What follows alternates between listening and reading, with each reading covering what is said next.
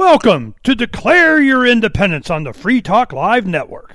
It's time for Declare Your Independence with Ernest Hancock. Believe me when I say we have a difficult time ahead of us. But if we are to be prepared for it, we must first shed our fear of it. I stand here without fear because I remember that I am here not because of the path that lies before me, but because of the path that lies behind me. I remember that for 100 years we have fought these machines. And after a century of war, I remember that which matters most. We are still here! Tonight, let us make them remember we are not afraid!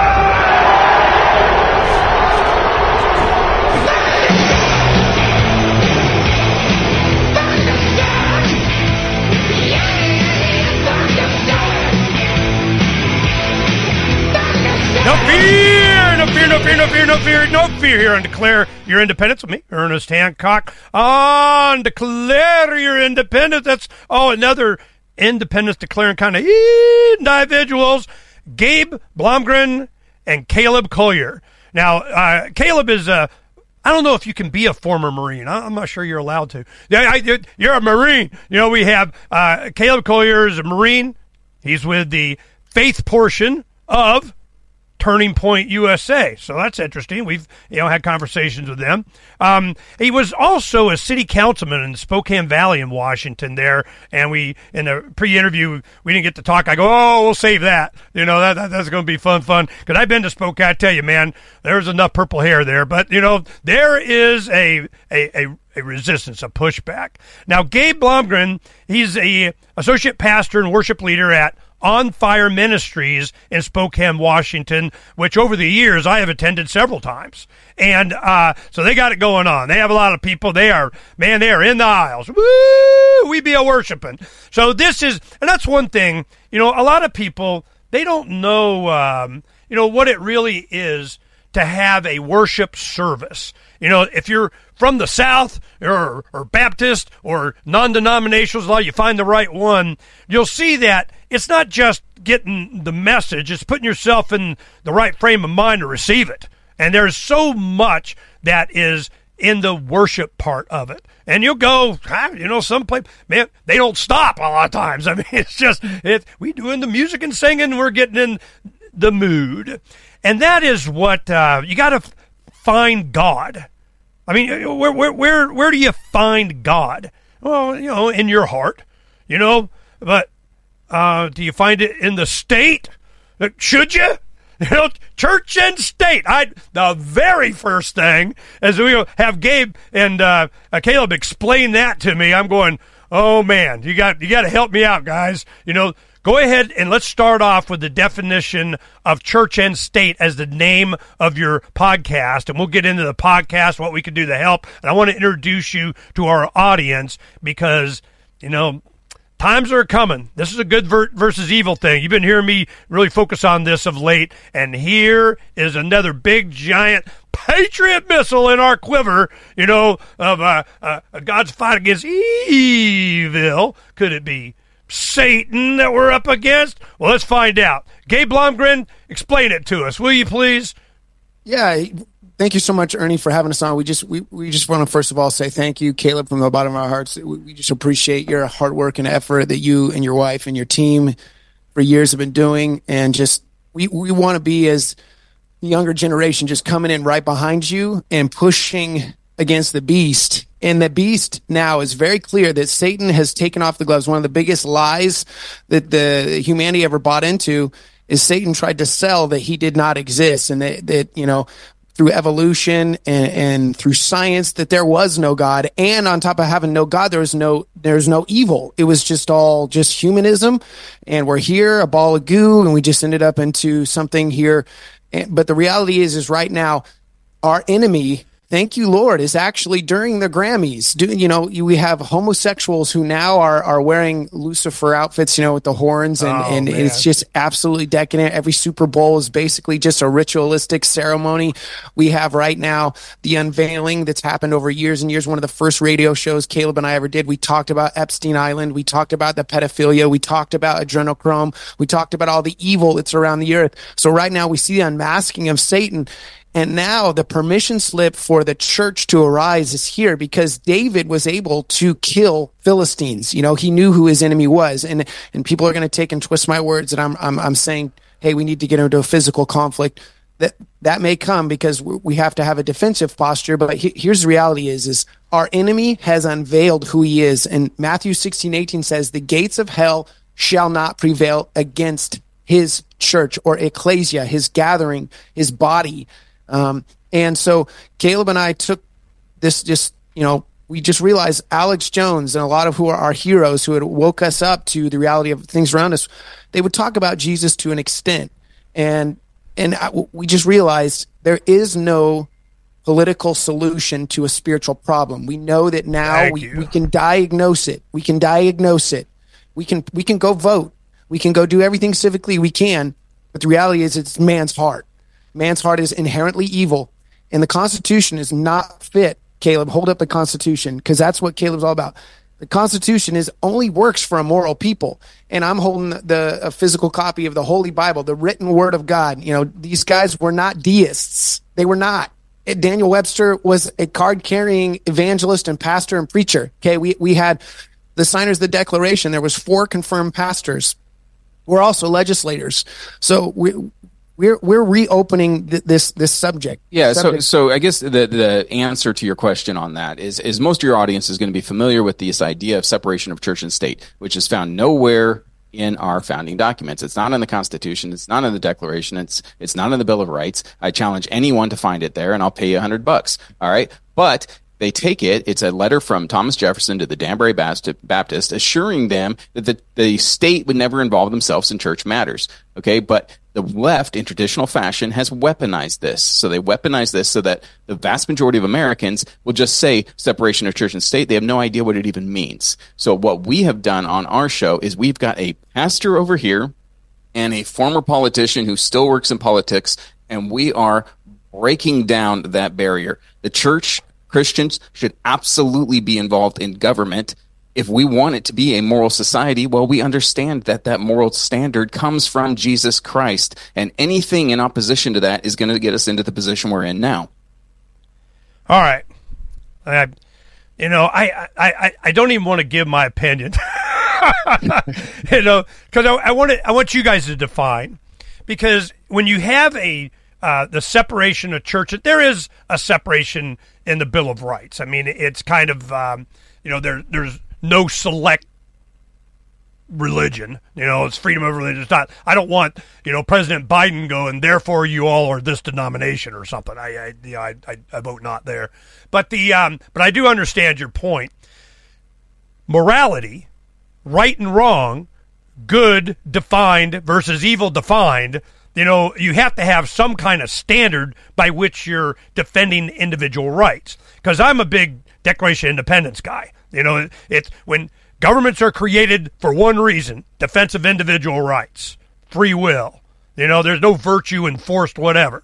So when it doesn't do that, it's time to alter, abolish. It's your right, your duty. So I'm like, sign me up, man. I'm all good. Then you get a decade later, they bring the Constitution, and, I'm not a big giant fan of the structure. I mean, how they did that. But to keep from having another revolution, we'll do that Bill of Rights thing of the 10 thou shalt nots of government kind of deal, So this is kind of my mindset of how this works. So when people say the Constitution, I understand that they built this structure. Might as well just call him king. I mean, it's like, God, who is it? Patrick Henry, I think, or Payne, goes, what happens when you have the 3 branches of government aligned against the rights of the individual? And I know what happens. You find yourself in a free speech zone. That's what happens, okay? So, and it's constitutional, so saith the Supreme Court. So I am not, by man's documents, going to give that as the standard, or they pass a law or some crap like that has freaking really less and less to do with my life. Less and less as time goes on. So I'm much more about the spirit, as it fills human beings and us having love and compassion and empathy for our fellow man. And what we're up against is not that. It's a lack of empathy. It's a sociopathic, because I can, and you're letting me, and you're stupid enough to let me, so I am. And they, them, those, they, you conspiracists, who are they? There are those that just want to be left alone, and those that just want to leave them alone. That's who they, them, those are. I just call them T3, Well, that evil, that no empathy, that because we're going to do it, and you let us, so you deserve us doing it because you let us. Well, that let us is stopping.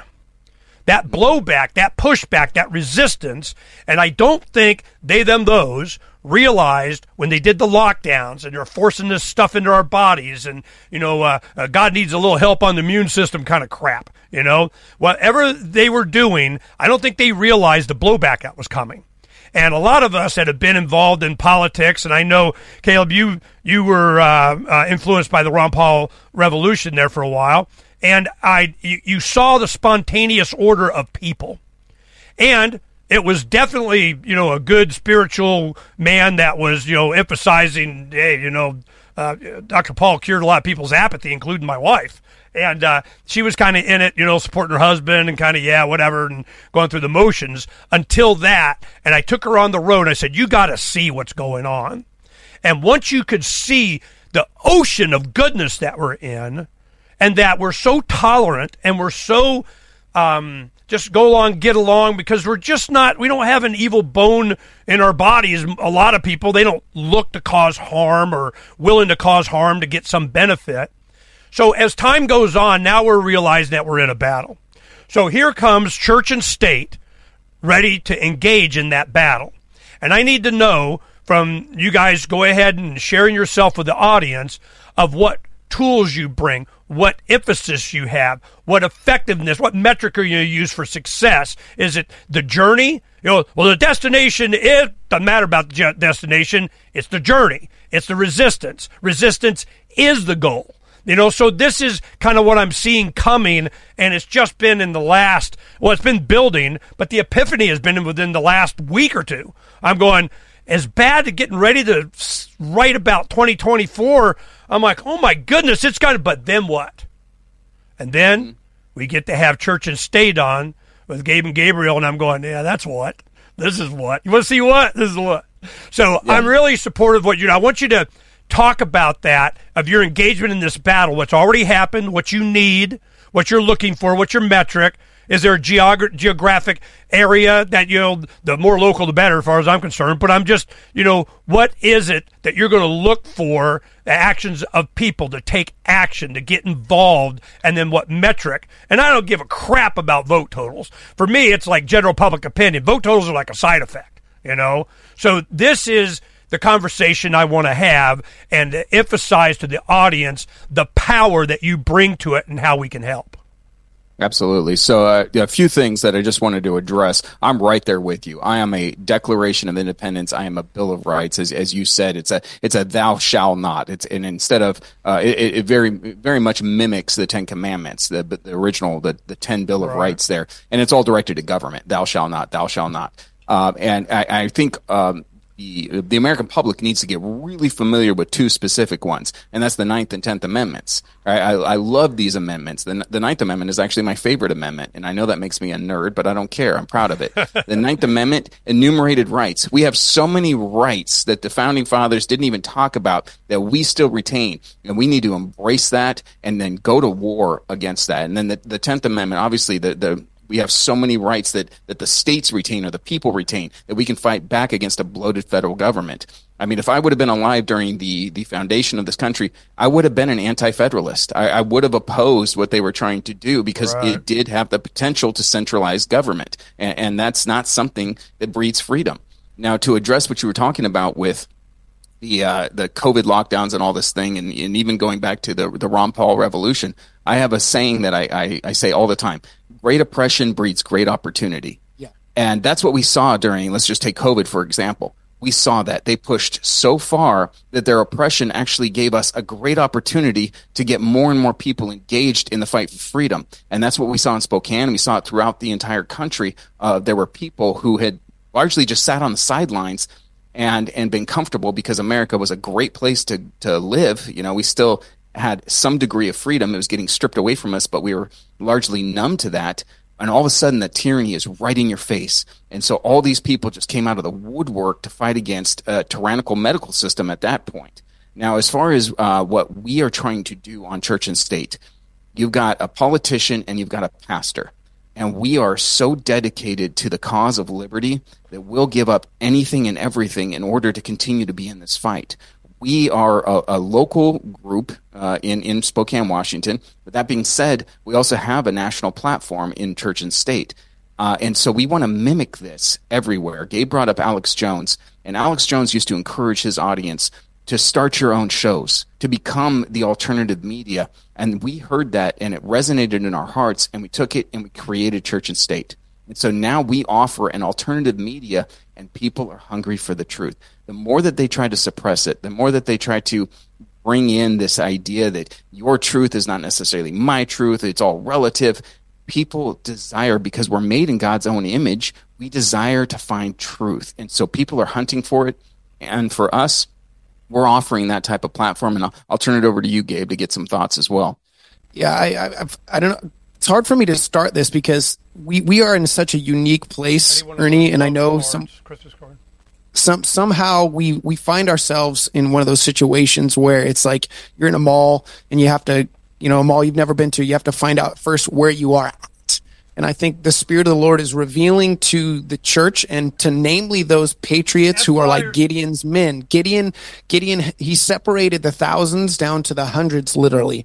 And there was a unique breed of person who actually, the Bible talks about, they bent down and they brought the water to their mouth. They didn't shove their face into the water. In A, they weren't exhausted.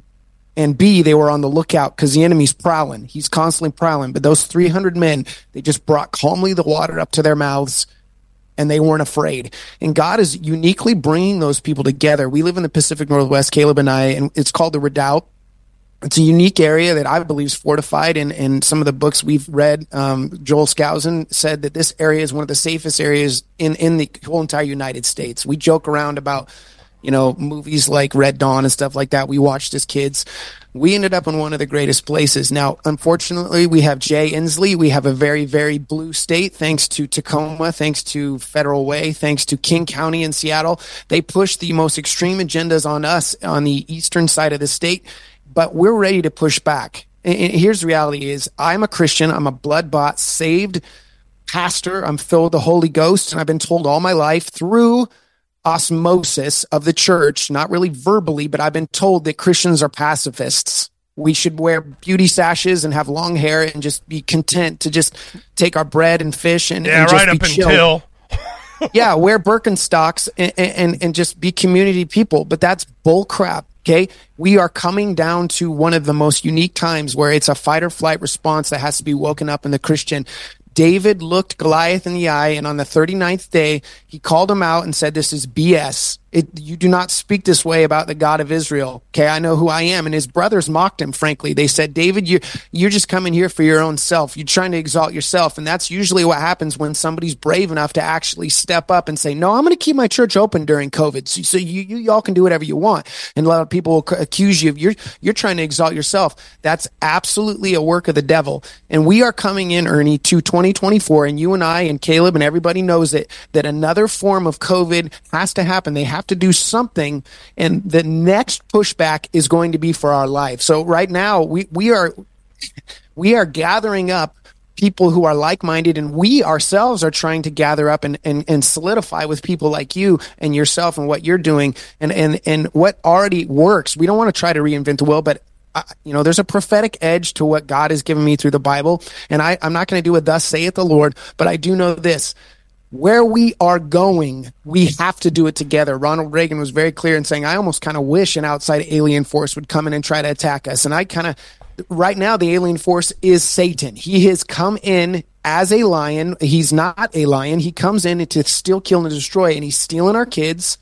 And that's where we got to say, hands off. Even the gays for groomers are like, this is so gay that they're saying it's gay. They're saying this is ridiculous. This is absolutely abhorrent. So where are we as the church? We're still sitting back on our laurels.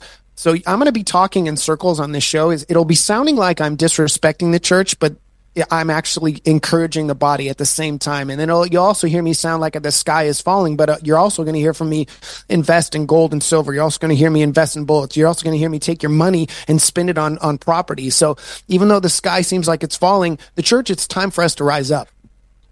I'm with you, man. All right, Gabriel. Caleb, go ahead and, tag in on that. Yeah, so I know that you were interested in kind of our history and what we've done leading up to the creation of church and state. So I suppose it'd be a good opportunity right here to introduce the audience to us and who we are as individuals. So as you said, I am a Marine. We never say former Marine. All the other branches can say that, and we'll make fun of you for it because we're Marines and we're the best. But I took an oath to uphold and defend the Constitution against all enemies, foreign and domestic. Right, and that didn't expire. It never expired. Never expired. I still do that to this day, and I look around and I see a lot of domestic enemies these days. Now, as I got out of the Marine Corps, I became an EMT. It's something Gabe and I both have in common. We were both EMTs, and so we've seen a lot of horrible things within that job. But then I started to get engaged in politics, and it was really GMOs for me. I started actually protesting GMOs. Way back in the day, I think 2011, 2012, something like that. Even further back from that. But then I got really involved in the Ron Paul revolution. I loved Dr. Paul. I loved his principles, his ideas on liberty, and from there I was able to take that and actually become a city council member. And so, as a city council member, wait. Let's go. Let's get up to the point where you become a city council member. But why Ron Paul's effort? Why? Yeah, so I started reading a lot of materials, listening to a lot of individuals like Alex Jones, for example. And 9/11 was really kind of that wake up moment for me. As a Marine, I was just kind of like, yeah, let's just bomb the entire Middle East into a parking lot, turn it into a sea of glass. And then 9/11 happened, and I was in the Marine Corps when 9/11 happened. And everything changed, and we were in a state of war. And so, me being an inquisitive type of person, I started looking at things, and it didn't add up. Why was nobody in the air? Why wasn't anybody trying to shoot down these planes, especially after the first one hit? Why are we blaming Iraq and Afghanistan when it was Saudi Arabians that actually hijacked the plane? How does a plane even strike the Pentagon at that level? How do these buildings get brought down? I started asking those types of questions. And so I started down this path of questioning literally everything my government was saying to me. This hour of Free Talk Live is brought to you by Dash Digital Cash. Dash is the cryptocurrency designed to be used for spending. Rising fees have made Bitcoin useless for purchases, but Dash continues to have fees less than 1 cent per transaction, and its features ensure Dash is undefeated as the most useful cryptocurrency in the marketplace. From a technical standpoint, Dash transactions are irreversible, and its network is protected from 51% attacks by their Chainlocks technology. There's no need to wait for a confirmation before considering a Dash transaction complete, so it's great for merchants. Dash is one of the oldest cryptocurrencies and is widely available on exchanges, including the decentralized Maya protocol, and in multi-crypto wallets. It's easy to get and use Dash. Start by learning more at Dash.org. Big thanks to the Dash DAO for sending us 32 Dash per month to promote Dash on the air. Visit Dash.org to learn about Dash. Dash.org. Freedom's the answer. What's the question? You're listening to Ernest Hancock. Free Talk Live is brought to you by Dash Digital Cash. In addition to being one of the world's first cryptocurrencies, Dash was the first crypto project with a decentralized autonomous organization that to this day continues to improve and promote Dash. Thanks to the Dash DAO for sending us 32 Dash per month for this sponsorship. It's easy to get and use Dash. You can learn more at Dash.org. That's Dash.org. Welcome back to Declare Your Independence with me, Ernest Hancock, on the Free Talk Live Network.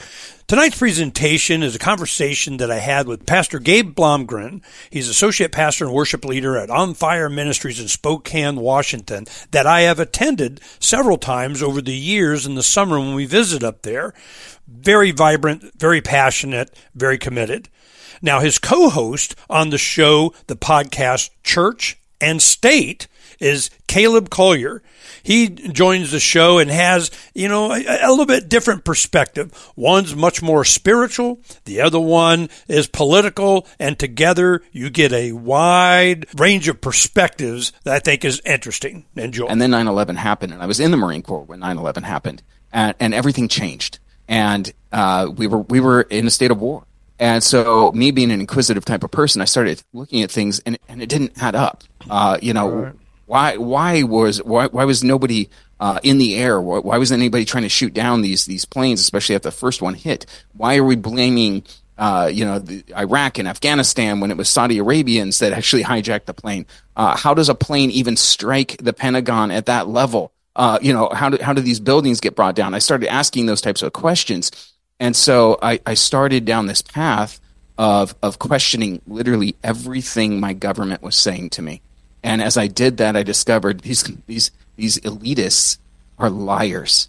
And everything that they've done, you cannot have a bill in government passed the very next day after a tragedy like that. But it's your typical crisis and solution. They already had the Patriot Act ready to go. All they needed was that crisis. And the American people are going, rah, rah, rah, USA, USA. Well, all of their liberties are getting stripped away.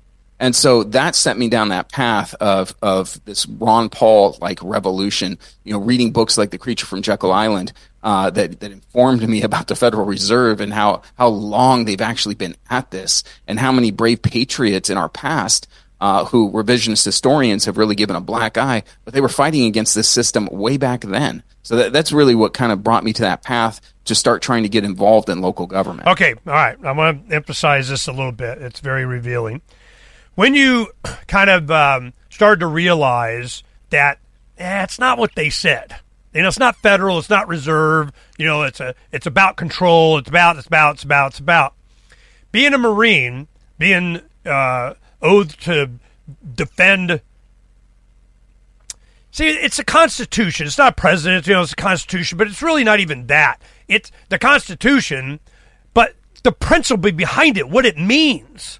There's something that is fundamental to our form of government and by, for, of people thing, the promise. What's the promise? So I want you to have people understand how as a young man, a Marine, you conceptualize the promise, the oath that you took. It's like you carry around the Constitution, I understand, but it represents something. It means something. What is that? And then we'll get into you going to try and defend that as a city councilman, and you take another oath, I'm sure. So I want to understand what you thought that meant. All enemies, foreign and domestic, to the United States Constitution, which means what? What the Supreme Court said it meant? I mean, what do you think it means? What I know about the Constitution is that this was inspired by, hold that up for me, Gabe, by that. And you cannot look through our history as a nation without understanding that Bible influenced our founding fathers more than any other author, any other philosopher. They quoted from the Bible more than anyone else, more than Locke, more than anyone. And so when you look through the Bible and you understand that these ideas on liberty come from God, that's what you're defending. That's what you're taking an oath to defend. The Bible tells us that he brings us freedom. The Bible tells us in Acts 5:29 that we are to obey God rather than man. And so any time that we see a violation against the Holy Scripture, then we are required as Christians, I'm going to emphasize that word, that we are supposed to oppose that. And so when I took an oath to uphold and defend the Constitution of the United States, I was taking an oath to uphold and defend individual liberty, the liberty that we have to live our lives, raise our families the way that we want to, send them to the proper schools that we desire, all of these things that just are inherent in the fact that we are created in God's image. We have that liberty. And so that's what I was taking that oath to. All right, Gabe, you're blowing up, man. Go. Yeah, Jesus was a revolutionary. I think so many people are just, they're completely misconstrued. I don't know if he was a revolutionary.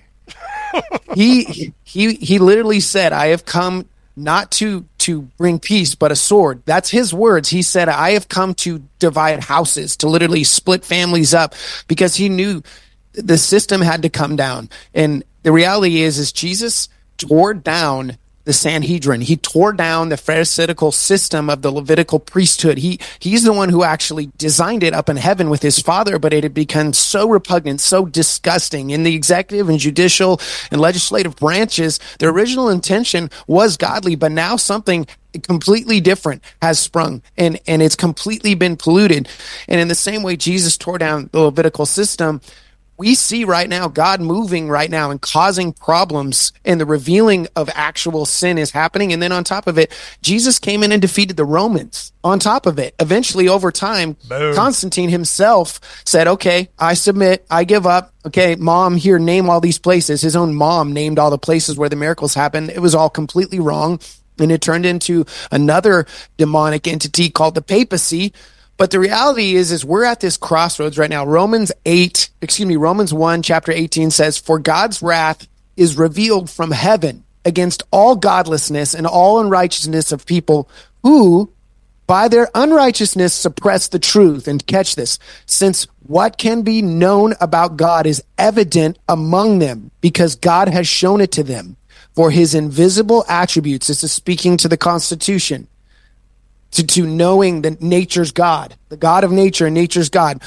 His invisible attributes, that is, his eternal power and divine nature, have been clearly seen since the creation of the world, being understood through what he has made. As a result, people are without excuse, for they thought they knew God, but they did not glorify God or show gratitude. Instead, they became nonsensical, and their senseless minds were darkened. We are at that place right now. Rome was actually so repugnant. Everything was set center stage for literally a barbarian horde to eventually take them over, because they had become such a desensitized, immoral people. And their spending habits were decadent. Everything Nero did was absolutely filthy, burning Christians in arenas, using their bodies as torches. Now, we're not there, but the thing is, we're seeing it in China. We're seeing it in China right now. We're seeing our brothers and sisters being murdered and slaughtered in Africa. We're there. I mean, maybe not, in Spokane, but we're there. You get plenty of examples of this. When you say nature's God, that's the Declaration of Independence thing. And you're going to get me, I'm just going to interrupt all the time on this declaration. Do it. Because the thing is Declaration of Independence was such a spiritual document. It was a recognition of God's supremacy on all things, it was just so we hold these truths to be freaking obvious, So this is, and at the end of the Declaration, there was a point in there, and I remember seeing they had a celebrity reenactment sitting in Independence Hall reading lines of the Constitution. You got Danny Glover here, and Patrick Swayze there, and whatever. And I was interested in what Mel Gibson was going to pick. I go, okay, Mr. Patriot Braveheart, they'll give me some Mel Gibson here. What's it? We must there acquiesce in the necessity. And I'm like, boom, that's a good one. Okay. Towards the end, it's like, all right, it's on now. And once it started, it didn't stop. There's not going to be a stop. And what happens is you have people that understand they're giving their lives, their fortunes, their sacred honor. And that was, man, and you look at what happened to all the signers of the Declaration, it was not too good, okay? But did they feel, the decision for that was already made before they even signed it. They knew what they were doing, and they knew for posterity, for the children, for generation next. I have 12 grandchildren. I'm in. I'm not leaving this fight to them. And what's happened, what happens when grandpa's had enough? What happens when we make the decision for? What happens when you got dozens of people you're responsible for the future to leave it better than? So this is, I'm in, I have an understanding, and you keep talking about truth. And I remember when we did a thing, it was during the Levolution, and we know the truth. And Banksy had, I'm going to show you the artwork, a bandit throwing a bouquet of flowers kind of thing. And that was opposition to the bankers and such like that. Kind of, Christ chasing out the money changers kind of thing. And we put on there, Levolution, and I'll show you the graphic, but Levolution, we know the truth. And the biggest pushback I got, truth, what's the truth? Oh, the truth is a subjective truth, the truth. And I'm going, wow. And I go, I'll tell you what it is. It's not lies. You know what the truth is? Not a lie. That's what the truth is, at least, So we did Christmas cards this winter, from Black Friday to Christmas. We put out thousands of Christmas cards on cars, in their little side mirror there. And then we did flyers, we call them trash can flyers, and I'll send you some of this stuff. These are really good activist things, and you like it. So this is the card, let's see if I can get there. We know the truth. Then on the back, the Levolution, we know Thanks, the truth. Now, where that goes, the campaign is it goes to open source education that we hooked up with James Corbett. And it was just century of enslavement, how and why, big oil conquer the world, World War I conspiracy, blah, blah, Yes. blah. The reason is that what's coming in 24, we knew people had to have a contextual understanding of here we go. So we're going, look, they need to understand this good evil thing. They need to have this kind of input. They need to have like church and state to give the context of what's going on. Why bad guys being bad, to what end, for what purpose, to do what. What's our role as individuals? I'm not. I'm really more about the end, kind of a Martin Luther got the printing press and made a bunch of Bibles for everybody kind of thing, which is what the internet provides, this next level of resistance. And I can see it coming. It's something wicked this way is right here. Okay. So this is the motivation that I have for helping you guys.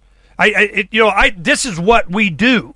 I'm not about, oh, look at me, what's my metrics, how many people, money I make, whatever. It is seeding and pushing and multiplying the effort in people exactly like you guys. So this is not just an announcement. This is the beginning of how I can help you. What can we do?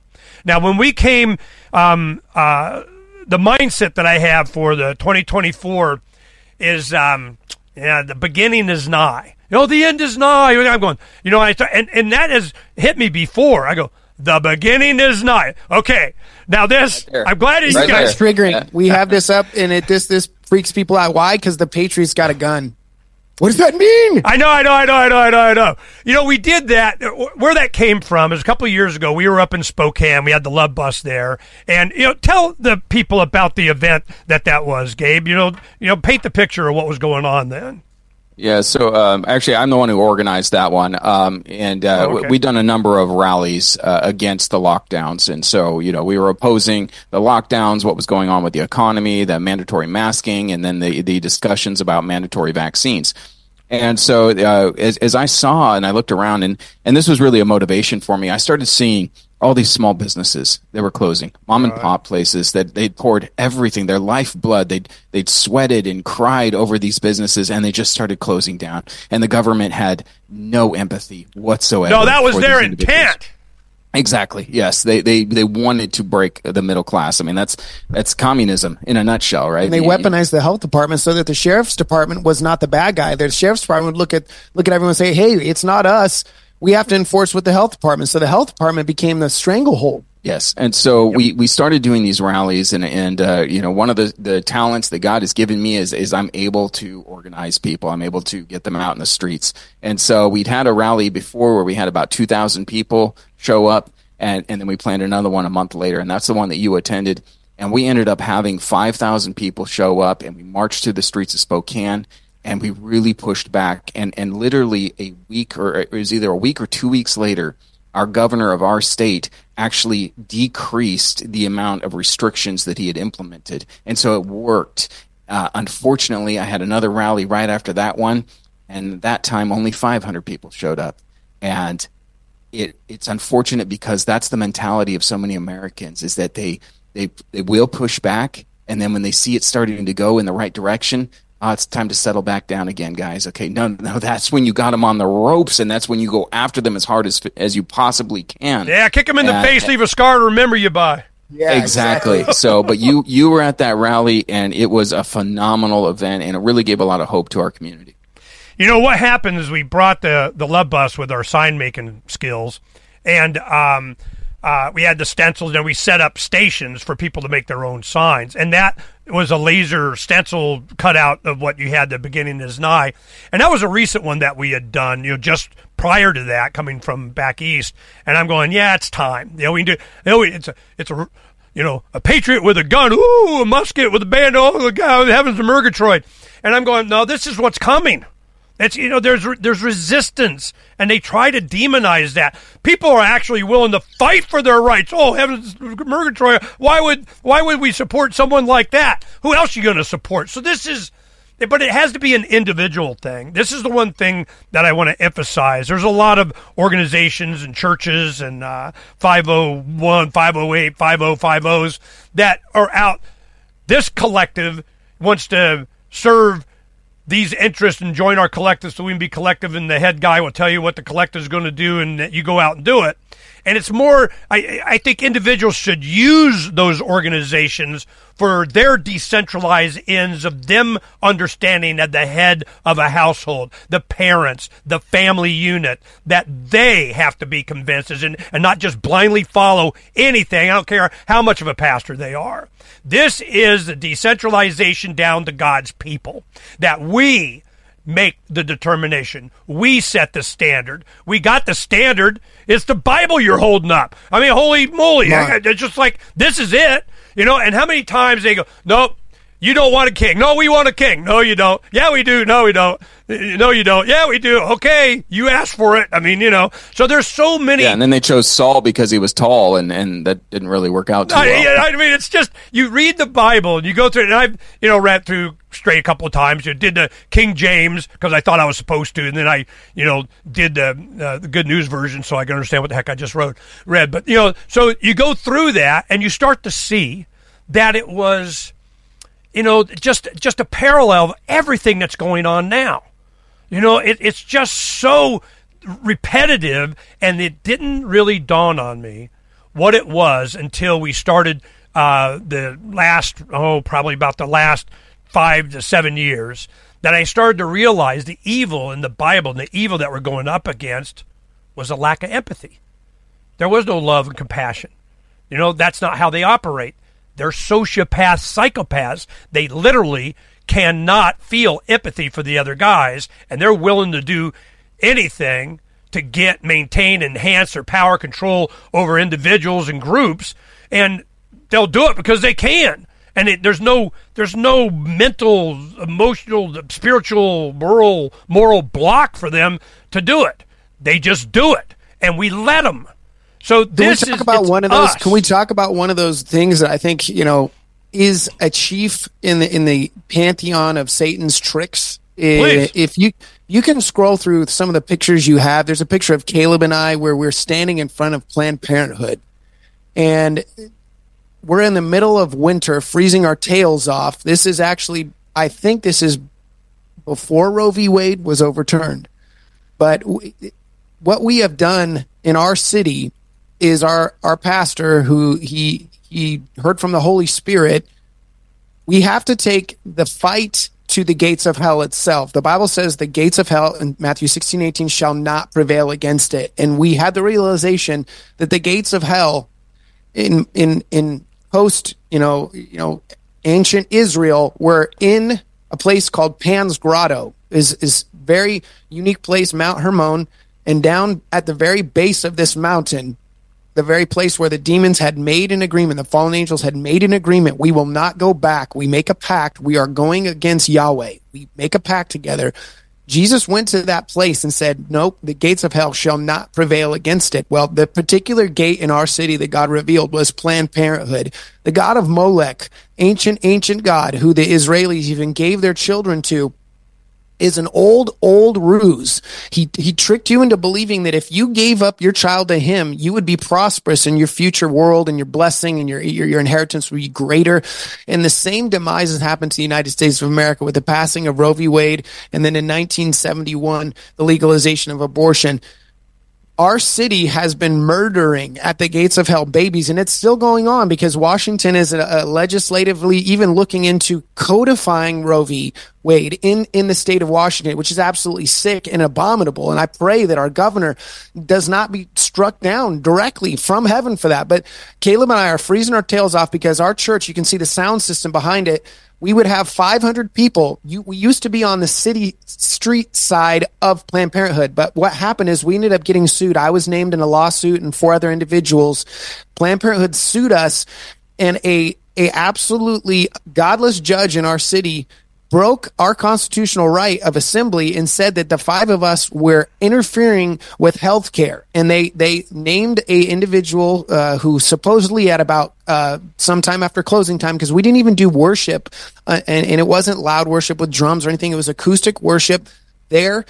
They said that they were grieved and it caused them innumerable damage. They were named in the suit, and we were all sued. The 5 of us had to go upon the help of our church insurance, and they covered us. But the thing is now I can't even be within 200 feet of that building. My constitutional right to assemble, I can't be within 200 feet of that building. And right now, if I was to go there, there's a chance I could receive a $5,000 fine. And at this point in my life, I'm kind of thinking to myself, Ernest, why should I give a crap what man says? Why should I care what a judge says? And the unique thing is, I think names are important. Caleb was given the name Caleb because God knew long before time he would be taking on giants. God would have him cross the promised land. Caleb, at 80 years old, Bible Caleb, was killing giants in the promised land. My name is Gabriel. My mom wasn't saved when she named me. She did not know that I would be an oracle. I would be speaking out truth. She didn't know that I would do any of this radio stuff, but somehow I got that name. Very ironically, I don't know if you know what your name means, Ernest. Literally, when we sign documents, they're called an earnest agreement. Your name means vigor and intent. And it's not a surprise to me that we were given these names for such a time as this. And I think the permission slip that people need to know is the gates of hell are already afraid. They're shaking. We just have to get out there. And the gates of hell in your city could represent something else. I don't know.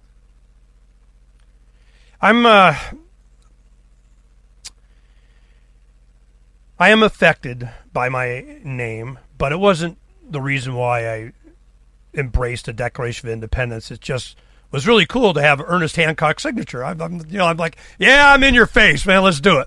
So it does influence a lot of that. We were influenced by what names that we gave our children for other reasons, but it is, I don't know if it's a sign, but I'm glad that you guys are there.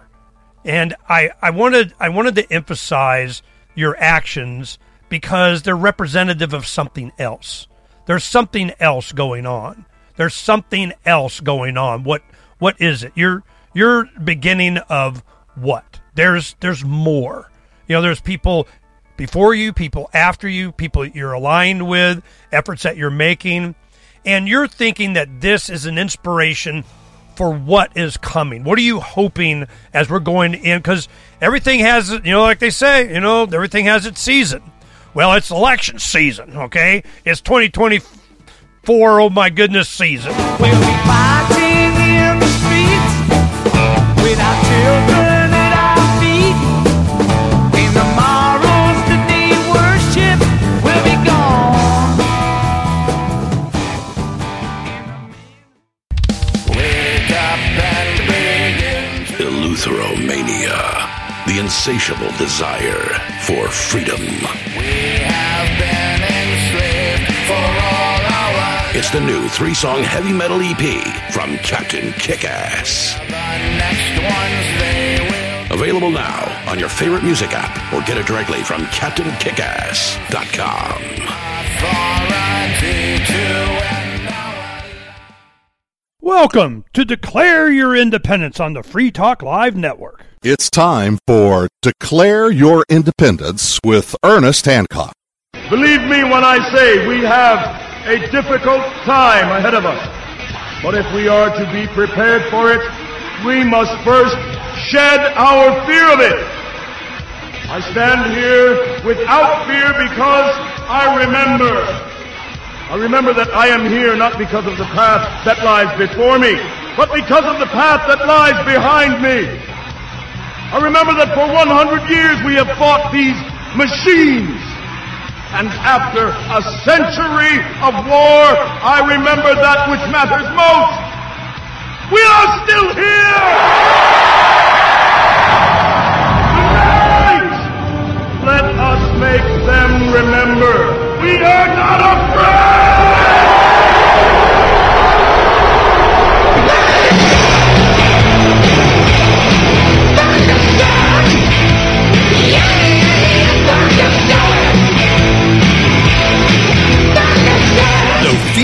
No fear here on Declare Your Independence with me, Ernest Hancock, on the Free Talk Live Network. We're continuing our conversation with our new friends, Church and State. Oh, I wanted to hear about that one. How'd that work? Well, what we have is an associate pastor and worship leader at On Fire Ministries in Spokane, Washington, that I have attended over several years as we visit friends up there in the summers that we go to Spokane to their church. Now, Pastor Gabe is very enthusiastic and a spiritual person, but he has a podcast that he does with his co-host, Caleb Collier. Now, Caleb is a little bit more on the political aspect of life and what we can do to make sure that we don't go down the dark side, where Gabe is more of a spiritual power. So this makes for an interesting conversation, interesting shows, and I wanted to introduce you guys to it because I find it. Then you put that to Trump, and I'm going, man, I hope so, because I hope so. And he gets a lot of support from, another friend, Patrick Burns, been on the show quite a bit, and he's enamored with him, and he believes that there's going to be some good stuff done. So there's a lot of, but I really don't count on him. It's not him. It's the MAGA thing. It's the people. It's your congregation. It's your supporters. It's mine. It's he's just a side effect. He's just they may have to, they're not after me. They're after you. I'm just in the way kind of thing, But I think he understands that in the same way that I think Ron Paul understood, he was like, thanks for letting me join your revolution kind of thing, is that he understood what it was really about. Is to keep him up there, to keep Trump in the fight, to keep the message there, to provide a platform and a consolidation of all of the efforts. And it's us. It's the people. It's what we choose to buy and not buy. I get sick for a week, just kind of, just water, kind of cleansing. Then, I get from the store a whole milk gallon of whatever when I'm not getting the milk of, our friends up in Northport that had like real North Star milk. The good milk, yeah. The good stuff. And I get this and I have some, I'm like, God, man, I'm getting sick again. I mean, I just go, what the crap are they putting in everything? So I'm more emphasizing, like you guys have on your site, what is it called? Grid Down, Chow Down. I like that. That's a cool name. So you're emphasizing a lot of the people that are your sponsors, that you're advertising with, that you're working with, to be a solution, an ad to nourish our bodies, our minds, or, ammo up or something. I mean, whatever it is, yeah. Go ahead and talk about that as you're going through this process to justify, what's coming and how you're a solution to it, and the church and state. The sponsorships that you're doing, the encouragement you have people to change the way they live, what they buy, what they're sharing with their children, what professions they go in, whether they go to university or not, tech school or not, build a freaking house. I mean, something. Go ahead and emphasize on that a little bit, lifestyle of what you see is coming and you're advocating for. Yeah, so liberty is going to be the solution here. And so every single one of us, and I brought this up before, but we all have been given talents. And not everybody's going to be able to do a radio show, but you can do something. And one of the things that we can do is build an alternative economy. And so our money has to go into people that actually support our biblical beliefs or our cause for liberty. All right. And so you got to stop doing business with these organizations that pour so much money into creating a global state. We don't want that. And so there's all these different options, and we've got a lot of them on our website, churchandstate.media, where you can go and you can do like grid down, chow down, for example, and you can actually have freeze-dried beef, because let's just face it, the globalists hate beef, and as a red-blooded American, I love steak. You can't pry that from my cold dead hands. It's not going to happen, okay? And so having this ability to just go down into your basement, grab some beef, rehydrate it, and boom, you're ready to go. That's a solution. That's an option for you to push back against their plans. When I'm talking about talents, and I know you wanted to talk about this, so I'm going to transition just a little bit here. Please. But those talents that you have, go find a way. If you're an educator, go apply to be a teacher in a private school. Take your kids out of the government propaganda institutions. That's a solution for you right there.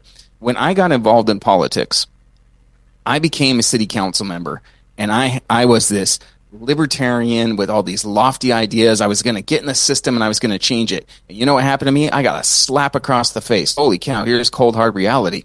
But you know what? I kept fighting. And so two of the things that I did while I was on the city council ensured that I would never retain my seat. And sure enough, I did not. Okay. But one of the things that I fought against was a vaccine mandate in the public school system back in 2016. It was for the MMR. And I had all these moms that were coming up to me and saying, I don't believe in this. And they're saying, I can't have my kid in the school system unless I get this vaccine. And so I fought against that. The other thing that I did that actually made international news, and I didn't expect that at all, was our attorney general at the time started saying, once again, we're going to come and we're going to take away your assault rifles, whatever those are, and high-capacity magazines. All right. And so what I tried to do is I tried to make Spokane Valley a Second Amendment sanctuary city. And I was being tongue-in-cheek because this is right when the sanctuary cities for all the illegal immigrants were emerging.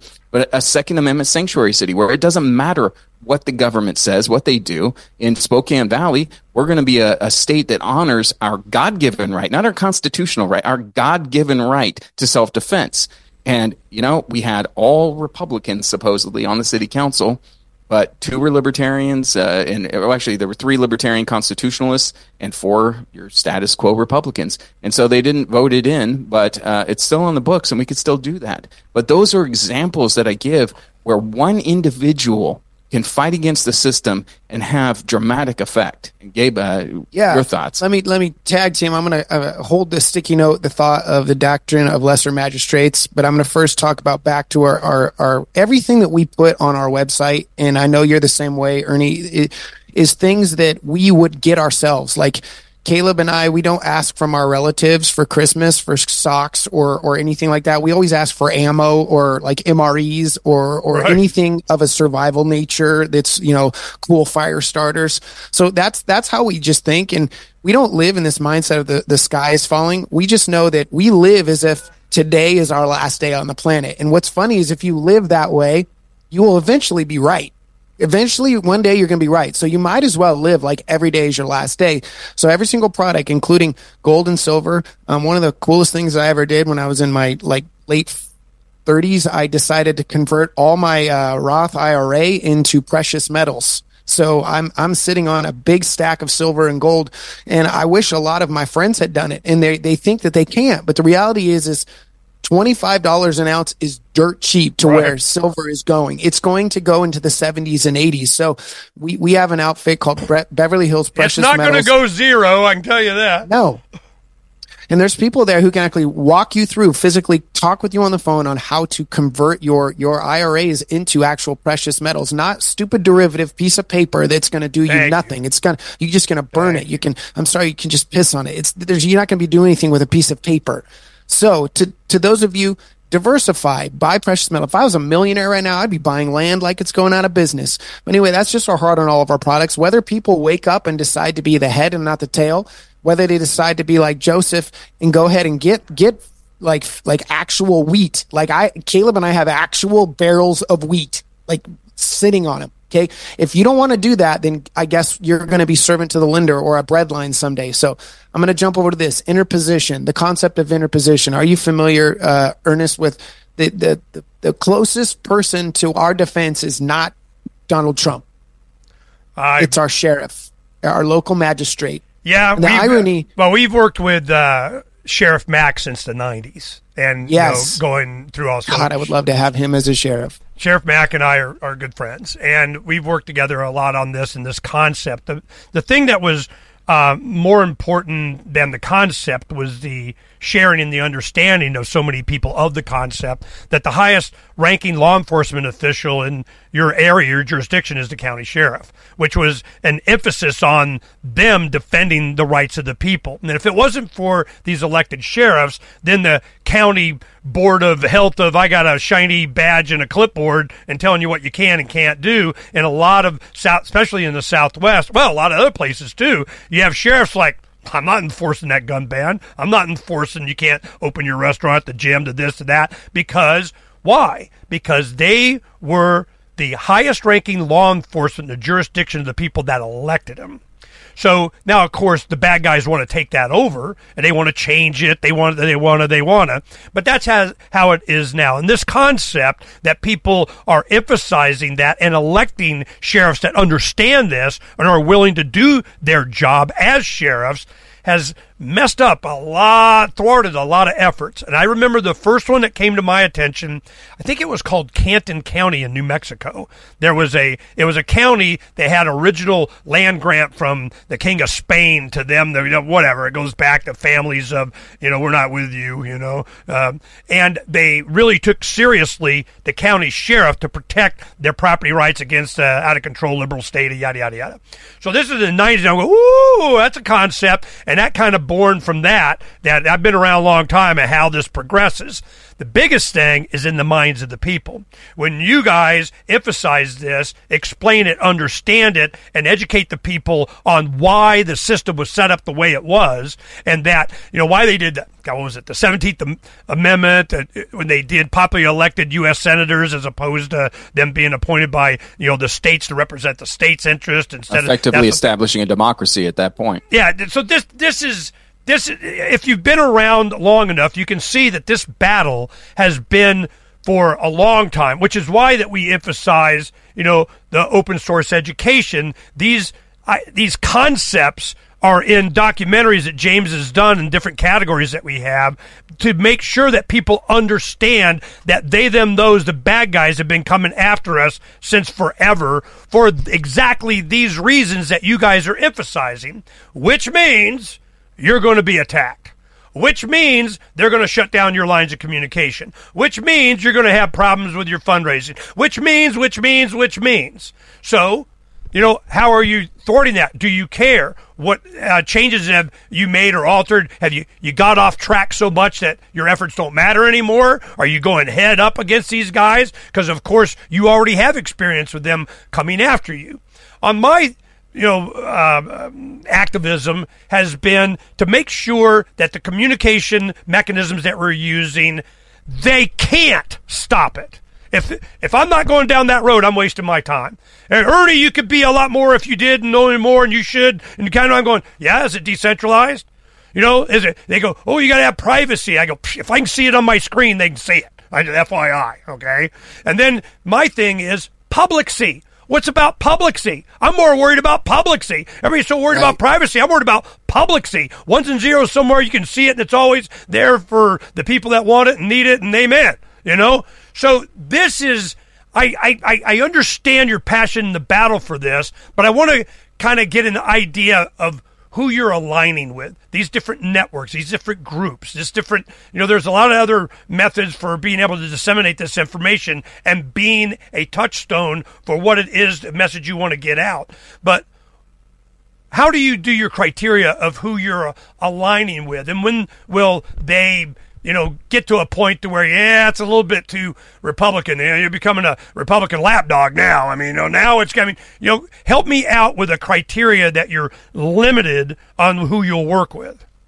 Yeah, so we will never, ever work with somebody that tells us that we have to censure ourselves. That is not something that we have even the capability of doing. We're never going to be shut up. And so we have aligned ourselves with individuals like Clay Clark, who we work with every week, actually. If you're familiar with the Reawaken America tour, we've been speakers at this, and those type of events are foundational to our freedom, in that when you go to a city or a town and you have an event like that, that's pretty hard to shut down. It's pretty hard to limit the free speech on that one. Now, we also align ourselves with groups like the American Christian Network, where it's a smaller regional radio show where you don't have to work with these giants who, yeah, you can talk about freedom, you can talk about this, you can talk about that, but oh, wait, no, you can't talk about vaccines. We don't allow that on our station. Well, if that's the case, then we'd rather not even be on your station. Amen. So we align ourselves with a little bit more of the local branches that are able to actually just say, hey, it's free speech. You can say whatever you want, and if you anger too many people, maybe your show won't be on the air anymore. So we're cognizant of that, but you know, the message of liberty resonates. It doesn't typically offend unless you're a communist or a Satanist. So if you're one of them, you're probably not listening to us anyway. And then as far as free speech platforms, you know, we got kicked off of YouTube because we wouldn't shut up about election integrity and about mandatory vaccines. But there are some. Are they the best? That remains to be determined. But we are on Rumble. We are on, you know, what was Twitter, now X. And so far, we do have the ability to continue to have these types of discussions where, you know, when you're going on the traditional ones, Facebook, YouTube, you can't necessarily discuss those kind of things. And that's one of the reasons why we want to partner with you, is that decentralized system that you're establishing, that you're actually launching very soon here. We want to be a part of that because we do have the ability, the voice here. God has given us church and state. It's his endeavor. But we want to be bringing this message to more people because this message needs to get out there. You know, I want to share on. I haven't shared with the audience yet. This has just been, you know, developing over the last few months, and just so you kind of the audience gets an idea what I'm talking about. Since we have been really pushing the decentralized, you know, whatever, we get a lot of attention. You know, they'll come to me, oh, have us on your show. Let's talk about this. We're the ones that's going to do that, and we have the platform for whatever. And a lot of it's protocols. You know, it's just methods by which you node information. It can't be deleted, that kind of thing. Well, what happened was there is an FCC license for 100-watt FM radio stations, which is over 1,000 of them. Now, probably a lot of them are either left-leaning, probably a lot of Christian. I'll bet you that. There's a lot of religious shows. But they're kind of like radio public access. You know, it's you can't, you know, sell widgets on it or something like that. Probably sponsors you can do. But so they came to us and we were talking about this because Genesis is one of the networks that we're on. Well, they went to them and they said, yep, we're going to raise your satellite time $1 gazillion of whatever and do you. Well, of course, they've been working on distribution of the network online using the internet. So that is a mechanism by which I don't know why it hadn't been done already anyway.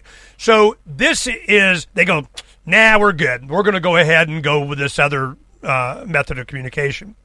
Well, that also makes it available when you do digitally to have it picked up by anyone that can take the feed, which we've done with other networks that we work with. We have the digital feed that goes up. They share with it. Because that was my thing. When you guys are doing a lot of your load up of your videos and so on, if you don't have the greatest connection, especially when you're going around in a bus, we got Starlink now, so it makes it a lot easier. But, you know, it's spinning wheel on BitChute, spinning wheel on YouTube, spinning wheel on a spinning wheel, and then my wife wants to divorce me. I'm not rebooting and redoing spinning wheels for the rest of my life, okay?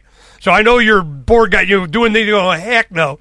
So my thing was, look, it's ones and zeros. I want to put it up to one place, and then they take that and go, and there's services that do that are part of the Liberty community I want to introduce you guys to, so that you can have one place to put it up.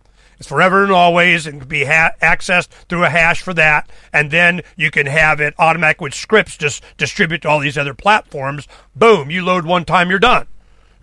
Would you like that? Yes, you would. Of course you would.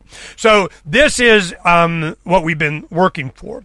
Well, what happens with that capability, that means they can pull it for putting on a network.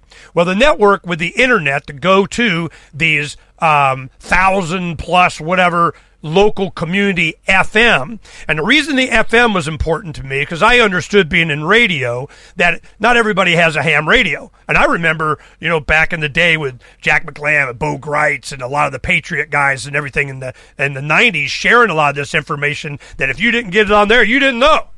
I mean, a lot of this stuff now, conspiracy be true, it started with people understanding this back then, like with the sheriff thing. So now more people have access to FM band. Anybody can turn it on. But the biggest thing is it's not traceable. It's not trackable. It's not somebody opened it up on their phone of kind of we know who knows. So no IP.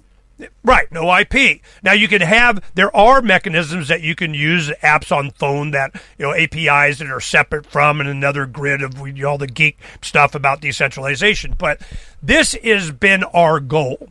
And it's built up to now. So when I knew that you guys were available to interview and I wanted to, I'm going, there's an entire freaking universe out there of signal and people willing to get it. We started doing with satellite back in the day that, heck, we got audience in North Africa because it happens to go with that latitude, So this is something that I wanted to share with you guys. I wanted to make sure you knew I'm in and that I see these points of light are not just any one local area. They're cumulative. They're aggregative. It builds.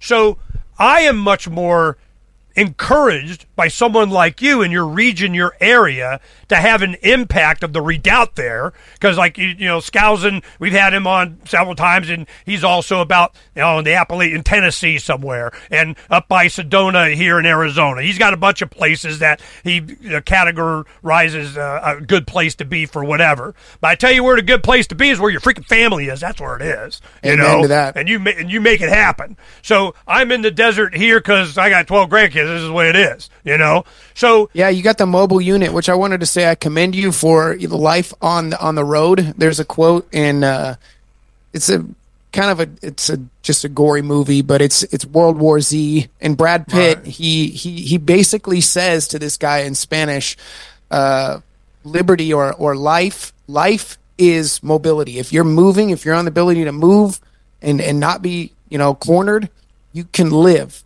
And ironically, I have the exact opposite ministry. God has told me that I'm supposed to be planted like a tree near a water source, and even when droughts come, I'm supposed to stay here. And I look at myself as a giant stick in the wheel of Jay Inslee, our demonic governor in the state of Washington, and then one of his henchmen.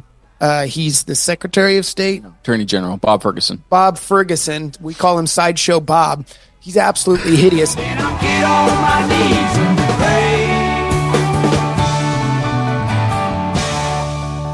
pray. We don't get fooled again. The Shire Free Church offers a sanctuary to those seeking an escape from state churches. The Shire Free Church is an interfaith, diverse group of people that may not share identical theological beliefs. As a member in or minister of the Shire Free Church, you are a sovereign individual and may be the faith of your choice. We don't claim to have all of the answers. We are open to all peaceful people. We want to learn from each other. What unifies the Shire Free Church and its diverse members is peace, love, and liberty. There are many paths to God, one for every individual. The Shire Free Church does not define a specific path beyond these parameters that must be your foundation. Peace as your way. Love as your guide. And liberty as your light. Learn more at church.shiresociety.com. That's church.shiresociety.com. There are those that just want to be left alone, and those that just won't leave them alone. Which one are you? The Ernest Hancock Show. Uncovering the secrets and exposing the lies. That's what readers of FreedomsPhoenix.com get every day. Readers of FreedomsPhoenix.com are constantly provided the information that detail the real news between the lines of propaganda about government policies and the true relationship we all have with coercive governments. Learn the true condition of our economy, innovations and technological breakthroughs in energy, health, computer science, and space travel. Learn the truth well before it's admitted to in the lamestream media, the media that is so last century. Corporate media has evolved world into nothing more than distributors of government propaganda. But we now have a fantastic alternative. FreedomsPhoenix.com provides constant news updates on the issues that affect our lives in the most important ways. Our liberty and our property are under constant attack, and FreedomsPhoenix.com provides an understanding behind the propaganda while encouraging the participation of our readers. Join us at FreedomsPhoenix.com. That's freedoms with an S, Phoenix.com. FreedomsPhoenix.com, where the revolution between the ears is already matured. Welcome back. Welcome back to Declare Your Independence with me, Ernest Hancock, on the Free Talk Live Network. We're finishing our conversation in this segment on the podcast Church and State, which is an interesting title. But, you know, we need to discuss how it is that we integrate faith, morality, good versus evil, the age-old battles with state action. And should you? Can you? This is something that I think should be discussed more. But if you take morality and our origination of that and our understanding of it as part of our culture and the beginning of our country and why it was, the state was crafted the way it was, you lose a lot of understanding and context of why this country was so prosperous, has been, and will continue to be if we adhere to the founding principles of the purpose of government to defend the God-given rights of every individual. It's not a caste system. It's not something that's to be taken lightly, that this country was experienced in real time of the abuses of centralized power. And this is becoming so well known worldwide. There's a challenge to the New World Order. When we had Javier Milei be elected to president of Argentina, it was interesting that we were covering it a great deal, not for how popular he was or about the polls or any of that. That wasn't the point. The point to me was that he was extremely clear what it was that he was advocating and why.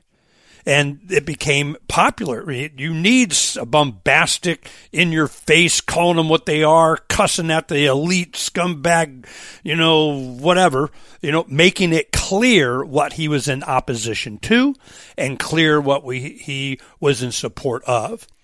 How it is that he got invited to go and speak at the World Economic Forum, I have no freaking idea. And the president of the Heritage Foundation got to be on a panel also and got to give him what for. So we're at a change in the political and the spiritual and the emotional climate of humanity. Certainly in the Western world, certainly in the English speaking, certainly out of Europe. And we kind of lead the way in thought processes for peoples all over the world. This has been, and it's due a lot to English being a primary language in a lot of places due to the British Empire. You have English is a primary language in a lot of countries around the world. India is 1.5 billion people. And they speak English. They have a lot of jobs that they either come here or they perform online for English-speaking countries. Australia, New Zealand, South Africa, Canada. I mean, it's amazing how this influence of our founders and people that influenced them, like John Locke and Adam Smith and so on, that has been so permeated throughout cultures around the world. For Javier Milei to come out and espouse libertarian principles and articulate it clearly, as many of us libertarian activists have done for decades, and on such a large scale with the spreading of the message all over the world that at least understands it or somebody knows a libertarian. There's always that one guy, that one group, that one club, that one something that has been around espousing these ideals for a long time. So they're given a little bit more credibility. They talk to them. In this country, in the United States of America, it has been a really great effort trying to have people of faith, Christians, Jews, Mormons, Muslims, whatever, any Christian faith, to be opposed to the libertarian concept of you being a secular state, that no matter what your creed, no matter what your orientation, no matter what your ethnicity, no matter what, you are to be treated as an individual, that we are a meritocracy. To espouse that from a Christian perspective and to talk about church and state, I think is a worthy discussion. Now, the guests that we had on this evening, we presented to you Gabe Blomgren and Caleb Collier, the podcast co-host of Church and State. I like them, and I think you like them too. And this is something that you might want to pick up on this as an understanding, even as an atheist. If you're an atheist, or another, that's not really even the point, is that we have a standard. We answer to the highest authority. That's not some king. It's not a president. It's not somebody the majority voted for. That's not the point. The point is there's good and there's bad. How do you define that? What side do you pick? And why? We'll continue the conversation with Gabe and Caleb. And then in the last hour, I'm going to try and edit a couple of shows that I did, get you a little taste of some other people I think you'll find interesting also. But we'll finish up with Gabe and Caleb in this segment. Enjoy. So yeah, you got the mobile unit, which I wanted to say I commend you for the life on the road. There's a quote, and it's a kind of just a gory movie, but it's World War Z, and Brad Pitt, right. he basically says to this guy in Spanish, liberty or life is mobility. If you're moving, if you're on the ability to move and not be cornered, you can live. And ironically, I have the exact opposite ministry. God has told me that I'm supposed to be planted like a tree near a water source. And even when droughts come, I'm supposed to stay here. And I look at myself as a giant stick in the wheel of Jay Inslee, our demonic governor in the state of Washington. And then one of his henchmen, he's the Secretary of State. Attorney General, Bob Ferguson. Bob Ferguson. We call him Sideshow Bob. He's absolutely hideous. My job is to stay in this blue state that I desperately, Ernie, I want to leave and go to Idaho like yesterday. But I'm trying to say to people, yes, equip yourselves. And I commend you. Like you remind me of this capability. You remember the Silas Dogood letters during, the Revolutionary War? There has to be a way to disseminate information, and it has to be reliable. It has to be godly, and it has to be absolutely counter to what the enemy is putting out. So we fully come beside you. And like we said, we are connected on the American Christian Network. But yeah, the gates are getting smaller. We got kicked off of YouTube. Yes, we have Rumble. If anywhere, like whether it's Rumble or Facebook, if you just type in Church and State 1776, you'll always be able to find us. And if you go to any platform such as Spotify, any streaming capability as far as podcasting, you're going to find us. We don't know if that window is always going to be there. It's the same as yourself, though, Ernie. Yeah, I'm not confident that it is, because after the Levolution, we were getting a lot of traffic. We were kicking butt, which means the Levolutionary guys must be targeted. So we could see the censorship coming in 2009. And I'm going, yeah, we're done. You get this strike, that strike. Hell, the first strike I got was just like last year from something that was 5 years old. I'm like, really? Yeah. That kind of crap. Find stuff that's old. It's weird. So we got off of, once it started, I could see that, a lot of people thought, oh, we're built. No, you're not. It's just all that effort is when people need it, want it. They're going to Church and State for that one show, and it's gone. So we wanted to make sure permanency was there. Now, I showed the love bus here on the, you can see that's the love bus that he's talking about. But that was a temporary thing. It was a few years. We were going to stop it last August, but we got back to Arizona. All of a sudden, oh my goodness, the freaking cost of land and everything was so much. But I go, yeah, I can wait it out. I got a bus, So we're back in Arizona. Arizona is the stand. Here it goes. We're in the process of land. It's and negative everything 9 now. degrees here in Spokane, so I'm jealous. Yeah, no. Well, the summer, and my wife likes it hot. She's from Pennsylvania, and she likes it hot. But this is also what we're building. This is now we did prototypes up at our friends in Northport. Up there, just to see if we could even do it. I just did one of the small domes just to kind of get the building technique down and the practice and make sure I was not too old and I can do it. But so this is what we're planning, a lot of outbuildings and so on. But it's not just that. It's occupy the land with attainable housing as a concept. Get out of the cities. Do the kind of things that you're talking about. Feed your soul. Feed your body with healthy food. Make sure you got good water. I mean, it's just this fundamental grandma said stuff. So this is, we're off the road now.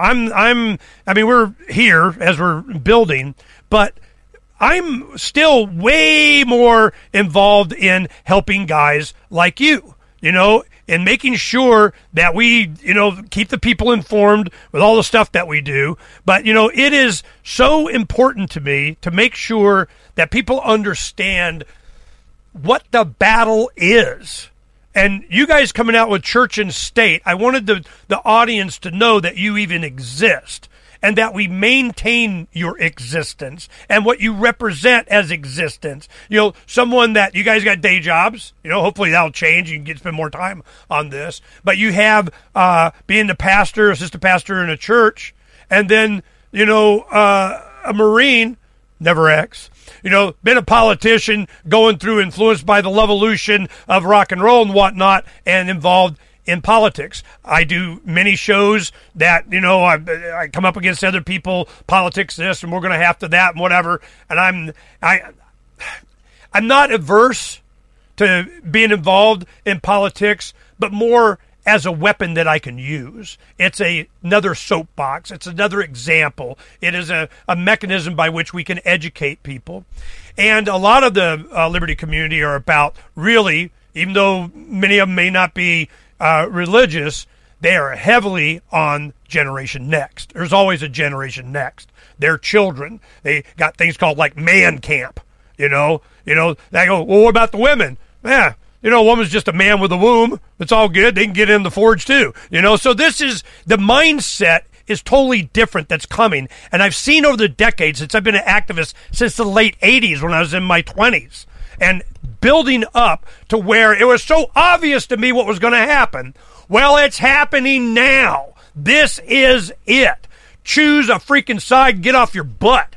So what can people do the most to help me? Of course, write you a check, but what is the advice or the request you would make of your supporters and foot soldiers that you are representing a couple of guys that got off their butt, has the confidence to do this, wants to have a positive impact on your community and your family there, and you need help that can help them.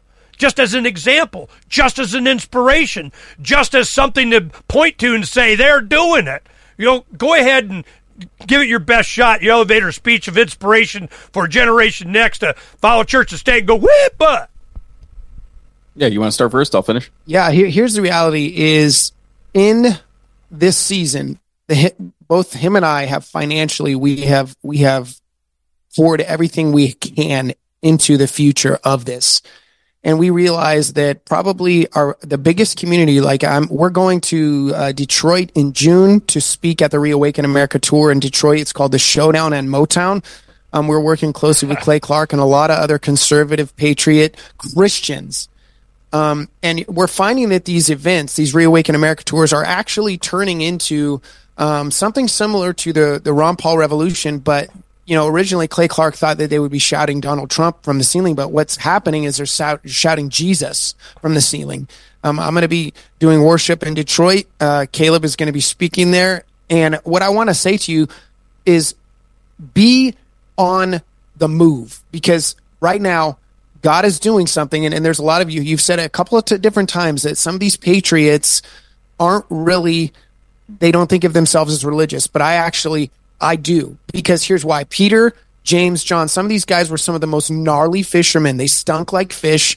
They were like not the typical godly Pharisee. And frankly, God doesn't want that. He can't use that. He can't use the Baptist dude with the khaki pants and the button up with the tie who thinks he's perfect. God can't really use that. What he can use is somebody with maybe a little bit of a rustic side, a little bit got an edge to him. Those type of people we want to bring in and show you that God is doing something and you're a part of it. I want them to come and listen to our show because we talk about Jesus Christ constantly. And I need them to know that they have permission to be accepted by Jesus Christ and to bring and refertilize that, because I think a lot of people actually heard it from their grandmas and grandpas, but they kind of just let that seed die. The other thing is too, I know this, is that the community of 50 and 60-year-olds have the most to lose, but they also have the biggest disposable income right now. The boomer generation, which is my father, his father, they're moving into a season of like downsizing, solidifying, and they're looking for ways to help the future generation. If they want to help us, they can go to churchandstate.media. They can donate. They can actually sponsor some of our sponsors. You can buy a pillow from Mike Lindell, or you can just freaking write us a check, because at this point we're subsidizing our own radio. We're paying a good amount of the bill ourselves. Our wives are both nurses and they make good money. And I'm a pastor, and you're an executive for Turning Point. But I'm telling you what, it costs a lot to keep the lights on and run this. As you know, Ernie, it's not a free game. And and here's the other thing: if you want to come visit us, please contact us or talk to us. You can contact us. We have a Proton mail account, which is Church and State 1776 @proton.me. Hey, you got it. That's pretty good.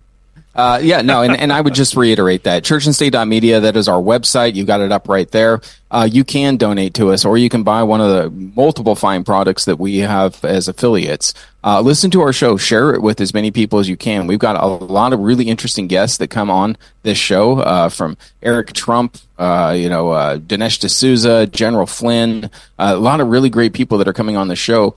And the subject matter that we approach, I've never seen a show, and I've looked, now I might have missed a few, but I've never seen a show that has a politician and a pastor that are talking about, you name it, we'll discuss it. No, I find it interesting. It's a good combo. Yeah, we have we say we're the most schizophrenic show you'll listen to on a daily basis, because we could go from one episode to just talking about our faith, to politics, out there to the Nephilim and aliens. UAPs, like you never know what you're going to get on our show, and we bring a lot of humor into it as well. So it's an entertaining show, but it's one that will definitely get you off your butts. That's why I wanted you to take the time to explain church and state, because it's I don't need the church and the state in that. No, that's not. But that's not the point that you guys are making. And there's certainly an influence on individuals in the church and individuals in the state. To think that God should be out of individuals as they perform their jobs is just stinking thinking right there. But I don't need an official, I vote not, which is one of the reasons why the First Amendment was the way it was. So it wasn't an elimination of God, from government. That's only a moral, just people can even maintain its existence. So I'm with that. And I'm really glad that you guys are there as an example for this. This is something I was looking forward to talking to you. And there's other things. We're going to end the show here in a little bit, but I want you to hold on for a little bit. There's some, some tools I think we might be able to help you with. But I wanted to make sure that the audience got introduced to you guys, because I know I have a lot of believers, a lot of people of faith that are looking for exactly this, where they can put their emphasis on the power of God and His Son, our Savior, for so many things. We're not worthy. We have proven ourselves not to be worthy. It's by grace, and the grace be a-coming. The divine presence is going to make itself known. So this is what I predict for 2024, and what was changed in just the last week. That I'm going, wow, they're really bad. Which did what? It prompted the creation and the manifestation of people like you. And I really appreciate you're an inspiration to me, and I want to help. So any final words you want to give to the people? Yeah, this is so just an honor. You and your wife are honestly, you've been at this in your endeavor is something that the baton of the generation needs to take. He's the God of Abraham, Isaac, and Jacob. What I see is the Abraham generation has been toiling the soil for years and years and years, and people like you who I look up to, and we want to be a part of that next generation to take it. And we also look at our progeny who is now, they're caught in the Bermuda Triangle of Snapchat, Instagram, all these other forms of social media. We got to reach them too. We have to have a plan for them as well. We can't count them out as lost. We're partnering with on our Facebook, and we just interviewed a young man who's a rapper. He's a Christian rapper, and there's young teenagers who they're patriots. We're finding that Gen Z actually gives a damn. I got to say it because the media is going to try to portray like these are a bunch of dummies. And yes, the indoctrination education system has left a lot of these in a leper colony, so to speak, mentally, but we have to be a generation that comes together. And we just thank you for your leadership and just your passion. We want to come side by side with you and continue to take the sickle to the harvest fields, because God said there's plenty of harvest, just not enough laborers. So we encourage you and say thank you for what you're doing, and we want to come alongside you. Yeah, and I would just add this as well. The Bible is where we really get our standard, our moral standard. And as you pointed out, you didn't say it specifically, but there's nothing new under the sun. So every evil, every tyrannical action that we see that's coming out in recent years in 2024 as well, it's not new. Now, on the other side, on the side of good, none of this is new either. The idea for representative government came directly from the Bible. The second book of the Bible, Exodus 18, you see a representative government established. It was good enough for God's chosen people. It's good enough for us. Now, look, you may have, and I'm speaking generally to your audience, there may be some issues with this Constitution. But this Constitution, I guarantee you, if we actually operated by what's in this small little book, would be a whole lot better than what we currently see. And so this Constitution is written for all and defended by few. So let's be those happy few. I'm with you, brother. I want to help. You guys hold on, because there's going to be there's a great calling coming. And you guys represent the good that we can see manifesting on the horizon. And I always say a lot of people didn't understand what I meant over the years, decades, I would say. I go, it won't happen all at once, but it will happen overnight. And they're like, what the heck are you talking about? I was just like, no, I mean, you'll see it on the horizon. You'll see the dawn starting to break. You'll see, and then all of a sudden, bing, there's the sun, It's Monday, So this is what I see. It's not going to happen all at once. We've been seeing this coming, but it will happen overnight. And overnight be one day closer. I guarantee you that. Yeah. Okay? Mm-hmm. So we need to be ready. And I'm glad you guys there standing ready. Amen. Church and State. This is Church and State.media. Church and State.media. Go check them out. The beginning is nigh. Thanks.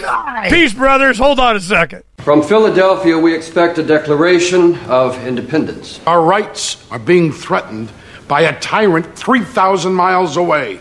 Would you tell me, please, Mr. Howard, why should I trade one tyrant 3,000 miles away for 3,000 tyrants 1 mile away?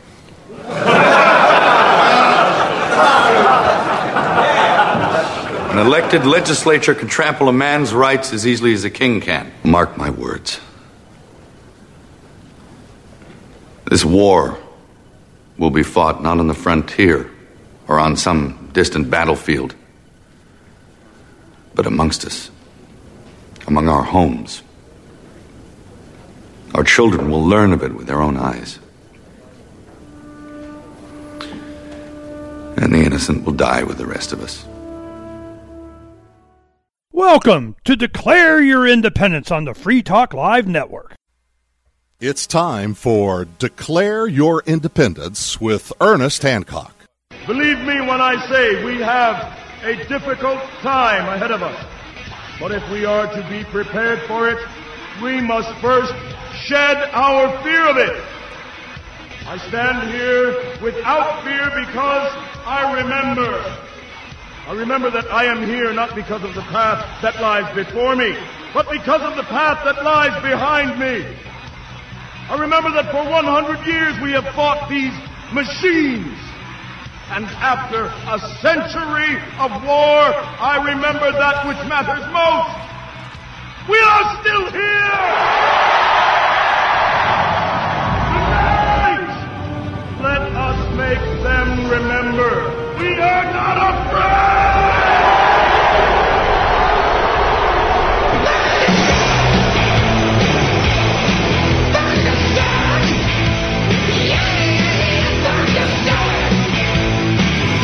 No fear, no fear, no fear, no fear, no fear, no fear. Here on Declare Your Independence with me, Ernest Hancock from Phoenix, Arizona. Well, west of Phoenix. But we get, even west out in the desert, we get our share of atmospheric manipulation of chemtrails.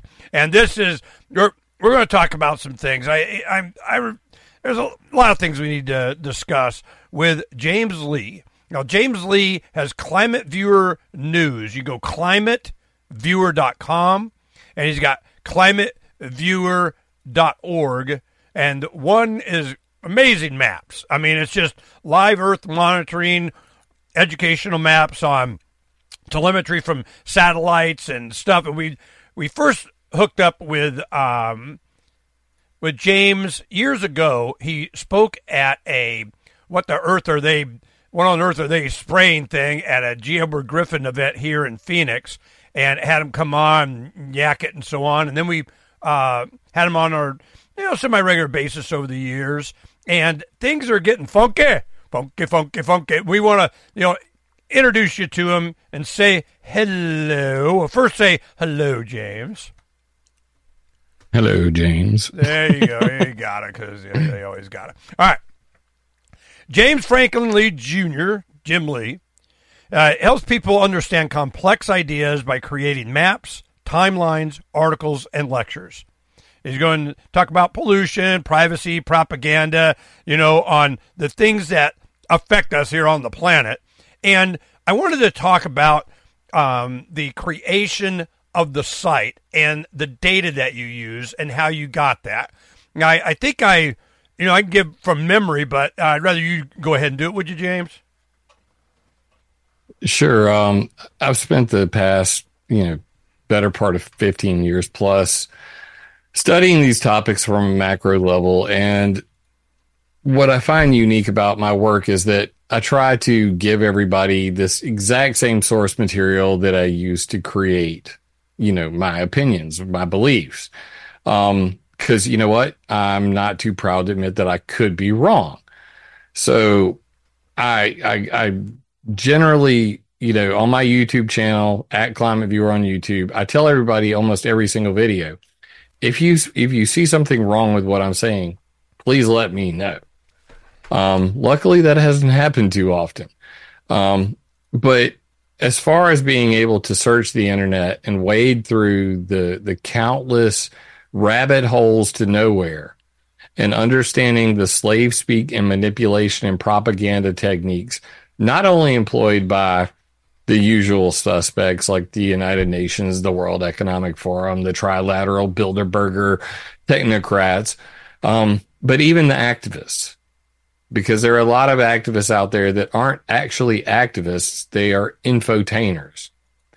So I try to distinguish between what I consider to be the infotainers and actual activism, and give you the tools to do it yourself. I can't be everywhere at once. So when I'm talking about whether it's geoengineering or weather modification, space weather modification like HAARP and sounding rockets, electromagnetic pollution, whatever topic I'm talking about, I want to give everybody all of the source material that I use. The same is true for my mapping website on climateviewer.org. All of the maps that are there are, that I created are available in a Google Earth format. So you're able to download that map yourself, remix it, have fun with it, all that sort of thing. And in each map are, the reference material for where I got it from. I think that this is the best approach for educating people, making it to where people can educate themselves. Like, I don't have to hold your hand and go through it Climaviewer.com has 4 main, frequently asked questions pages just devoted to weather control. I have a geoengineering page, a weather modification page. When you click on sitemap at the top on that little hamburger, you'll see that it's broken down by category, and it explains, each of those categories, like right there under sitemap. I don't know why the font must be missing on your well, because I got it. I got it minimized, so it's to fit. So it's okay. Getting funky. Yeah. So anyway, so it's like all of the different categories of stuff, and then the pollution, the privacy, and propaganda, so that you can start there. Like just to give an example, click on geoengineering, the very top one right there.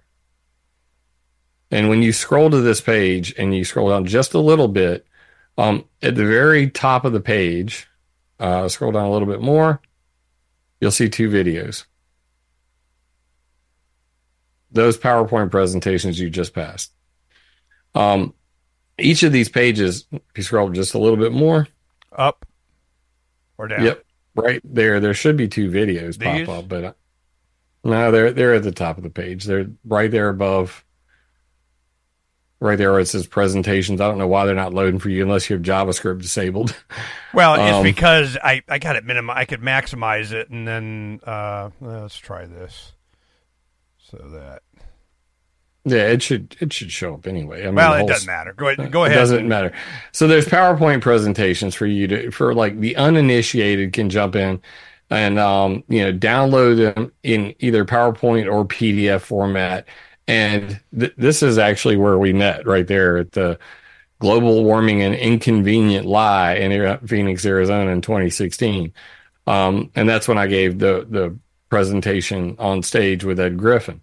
So, I have these frequently asked question pages to give the uninitiated the macro view. If you don't know anything about this topic, start here.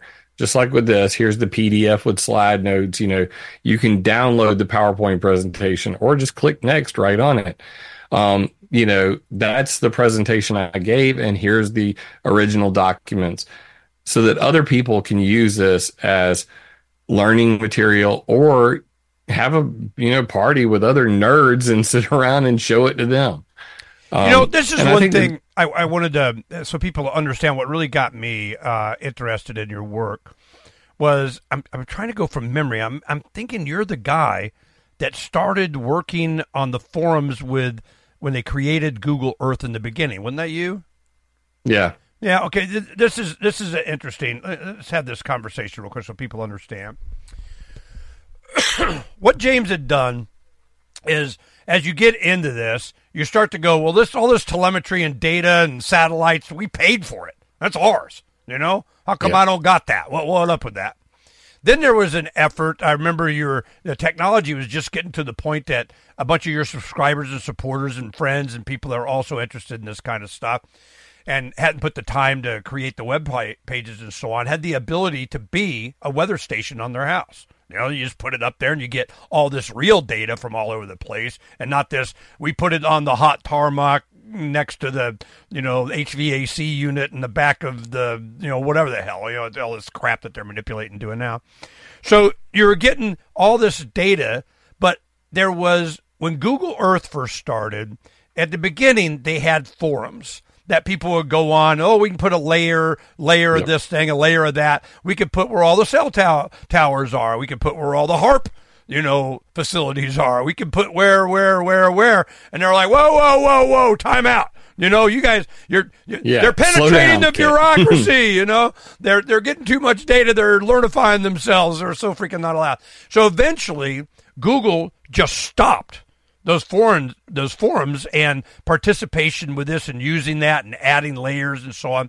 So you took it upon yourself to start, accumulating this data other ways, having a central command for this kind of stuff, because I don't know if chemtrails or whatever was your focus, but, you start seeing things. And I just want to start the conversation with this observation. Donna and I, make our own bread and so on. She's over there making it and does whatever. We'll put out the sun oven. So, and then we have solar. We use a lot of solar and so on. We put out the sun. I remember years ago, it would be February. I mean, it's freaking cold, and you get 450 degrees in your sun oven. So I'm like, it'd bake a loaf of bread in 50 minutes in the winter in Phoenix. Well, now we put out, and it's the morning. We're starting to preheat it. It's rocking and rolling and whatnot. It's getting up to 400 degrees. And then all of a sudden, the contrail, chemtrail, whatever trail, and then they turn into a haze. And this is like a regular thing here in the Valley. Now, it wasn't so much during the Trump administration. During the Trump administration, two things I noticed. One, there was a lot more Christmas tree lights. And the other thing is that there was a lot less overcast because I paid attention because I like to go golfing. Well, I have to use orange balls, or lime green ones or bright ones or something like that. And it's not that my eyes are bad. It's that when the white ball would go up above the horizon, you drive and it'd go up, it was the same color of the haze in the sky. Instead of it being a bright blue, because it's always clear in Phoenix. I mean, Oh my God, I got a cloud. But it goes and you would lose the ball. And I'm like, this haze sucks. So that was my opening with whoever I was golfing with. Chemtrail, son of bitches, freaking made me lose my ball. So this is how just little anecdotal evidence like that you start noticing, okay? Well, then when we did, it was sunny, it's up, and then that cloud thing, it started going out, and the temperature dropped like, 80, 100 degrees. So it took an hour and a half to cook a 50-minute normally piece of bread. So I kind of noticed that. Then we used to get a lot more solar with the amount of panels that we have, to power. And I'm going, is that a thing?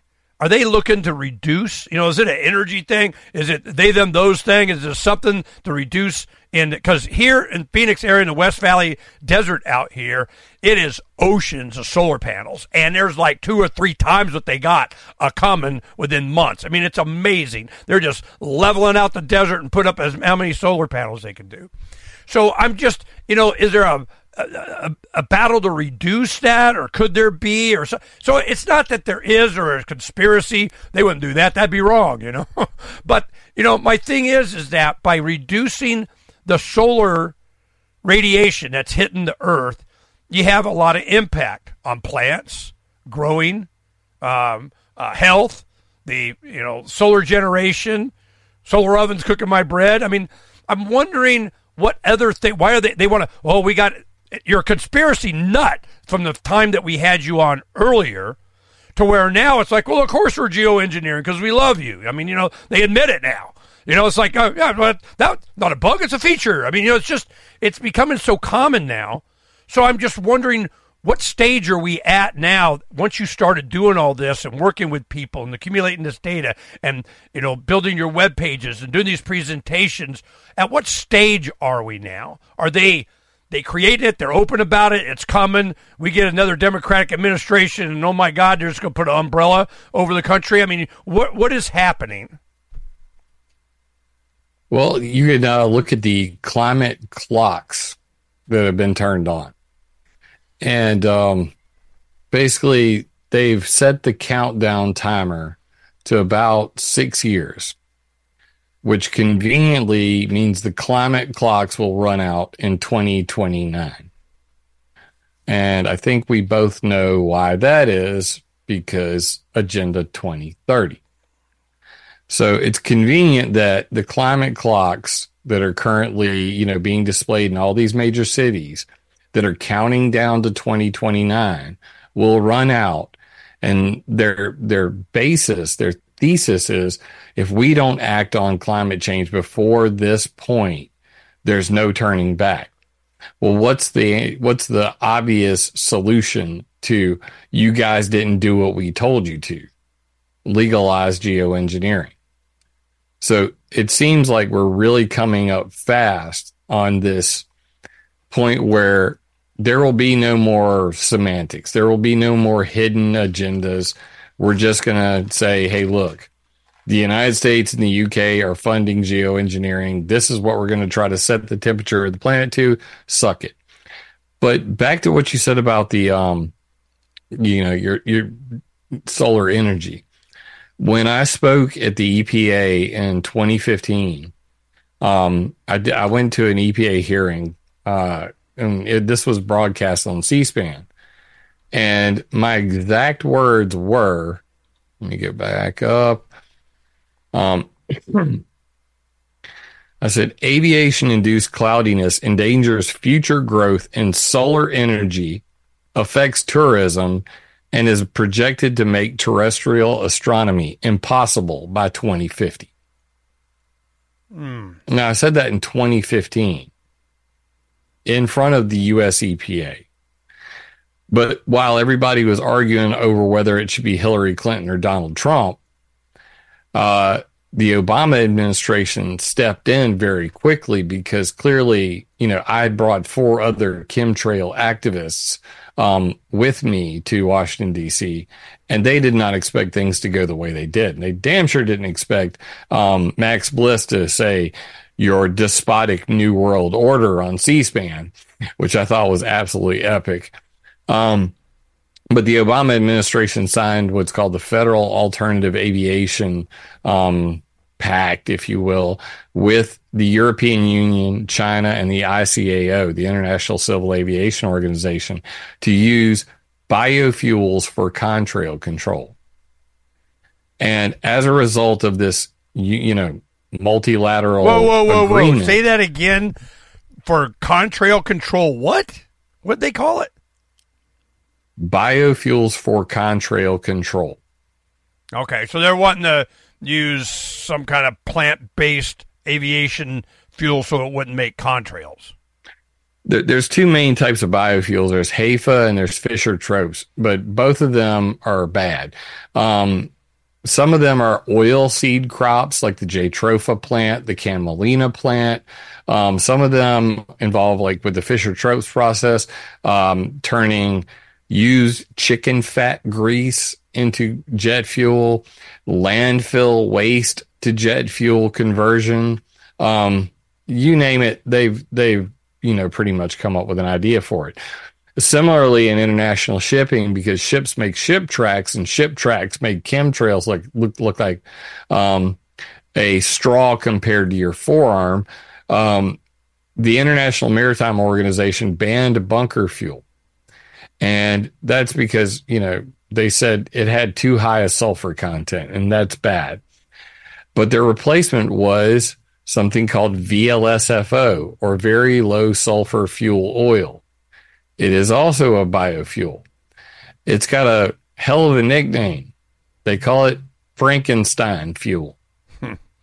So whether it's airlines or international shipping, they're trying to transition from the misnomer fossil fuels because they're not made by fossils. We're not going to get into abiogenesis or anything like that, but let's just put it this way.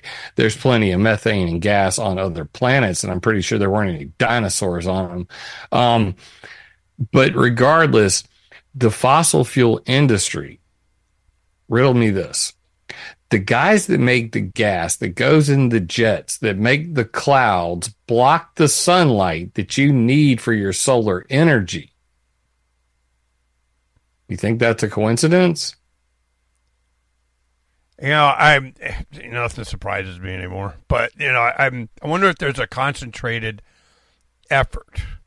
If it's a direct, because if you can reduce even a small percentage, 15, 20, 30% out here in these big giant fields of solar panels, they also have natural gas peaker plants. And y'all got those photovoltaic collectors out there. And I'm right by, the Palo Verde nuclear power plant. So I got Palo Verde nuclear power plant, solar panels out the butt, and within 10 miles of each other, like 3 natural gas peaker plants. So it's the transmission lines for the power is here, but they're putting in a lot of solar. Even if you cloud it a little bit in Arizona, you're going to get solar. But there is a benefit to them for it to be, less. I guarantee that. But I'm wondering Well, Who's I'll behind? put it to you another way. Like, this is something that, I got a lot of flack for, but the Lahaina fires, Yeah. they were a really big topic. And everybody kept talking about 15-minute cities and, they're trying to turn it into some kind of green new village and all this stuff. And that's why they burned it to the ground. And I said, well, if that's the case, then did you know that like 80% of, the Hawaiians, the indigenous Hawaiian people, had solar panels and generated their own power, so much so that the state of Hawaii ended the buyback program that was in place because consumers were generating more power than the power companies. Yeah, no, that doesn't surprise me. They were already as green as you can get. I mean, like what they don't want is they say they want green energy, but they don't want is decentralization. Right. Your and my favorite D word. Right.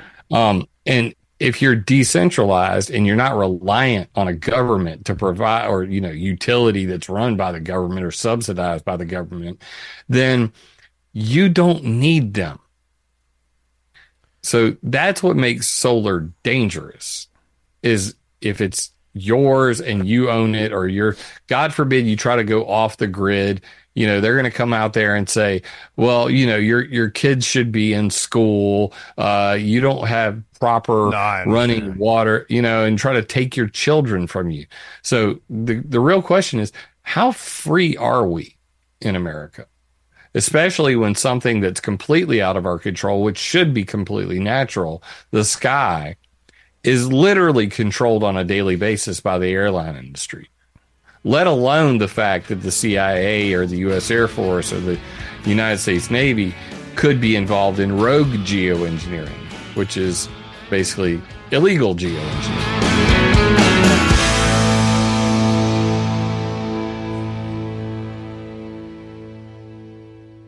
Roads? It's the Ernest Hancock Show. Where we're going, there aren't any roads. No fear here in Clare. It's me, Ernest Hancock from Arizona. Hey. Well, we're going all the way down under New Zealand. Talking with Dave Henderson. This is we're just gonna get introduced. I just want you guys to be introduced to him, to say, yo, what's up to Dave Henderson. Now, Dave is a real estate developer. Or was. I don't know what he's doing now. I mean, he's retired, wants to save the planet. We'll talk about that. But, being a real estate guy, he had radio stations in New Zealand. So he had some influence there. He came up against the man, the Internal Revenue of New Zealand, whatever you call them, Internal Revenue guys. And they wanted to explain it to him. And he's like, oh, really? Well, he had a friend that he helped support that got in Parliament, and peace out, whatever. And all of a sudden they had the opportunity to bring it to the fore and say, everybody, look what's up. I'm willing to do battle with these guys, go do battle, slap them around. But you know what he got? He won. He got a letter of apology. He's like, oh, we're so sorry we bothered you. I'm like, is that all you got, Dave? Is that what you got? What else did you get from him? Oh, no, they owed me money. I got that, Ernie. It wasn't a lot, but I got my money. And I was like Mel Gibson in that movie Payback. They didn't owe me a lot of money. That's all I wanted. And I made it clear to them at the beginning of what was a 4-year fight that didn't matter what happened. I would just keep going till I got my money. I didn't care how much it cost me. They were going to cut the check. And they did. This is actually, it's even better. I made them, they had to give me a cash check. It's the first time in their entire history they had to give a cash check. Because I was saying, I'm not putting this money into any bank account because you'll probably steal it again. So that's all I want. And, no, it was a lot of fun, Ernie, and, taught me a lot of lessons. But most importantly, what it taught me is just the importance of defending your values and the sense of freedom that comes from that. I mean, these guys don't scare me any longer. They spend their lives trying to scare people and intimidate them. But, I'm past that. I don't care any longer, Ernie, which is just a great way to be. But yeah. I wrote what became a very best-selling book about it. I told my story. That was way more important than any apology or any money. And then, believe it or not, I sold the movie right. You wrote a book? Well, we got to get that in the archive, for people. What was the name of the book? Don will put it up right now. Oh, yeah, I'll find it somewhere. But better still, Ernie, I sold the movie rights, and they made a movie about my story called We're Here to Help. There you go. And look, it's a long, I'll give you the executive version. Here, do me a favor, tilt your camera up just a little bit. It's kind of cutting off top of your head. Okay, all right. There you go. There you go. That's good. Anyway. Okay, wait. Let's talk about this a little bit. You sold the movie rights by Active trying to sell it. They came and they say, Dave, we want to make a movie. Give me a movie. I want a movie. Oh, yeah. Yeah. Big production company in New Zealand, South Pacific Pictures, made a lot of movies, very popular movies. They came along, very keen, acquired the movie rights. They made a movie that did very well in New Zealand, played in Australia, France, and then by a strange set of circumstances, it ended up being entered into the Anthem Film Festival. Are you familiar with, the Scousins have that big annual event called Freedom Fest every year? Oh, yeah. Yeah, we've been there, several times. Uh-huh. Well, last year was in Memphis, and they have the Anthem Film Festival coincidentally with that. And out of all the movies, it won the best feature-length film at the Anthem Film Festival. Well, when was it produced? It was produced about 12 years ago, believe it or not. But let me finish the story, because the story has a great end to it, Ernie, which I'm particularly proud of for reasons you'll understand, is that these guys screwed me up. Let me go back a step. In the mid-90s, because I'm very, very determined politically and I'm a hardcore libertarian, which we can talk some more about. But I set up a chain of radio stations in New Zealand in the mid-90s called Radio Liberty.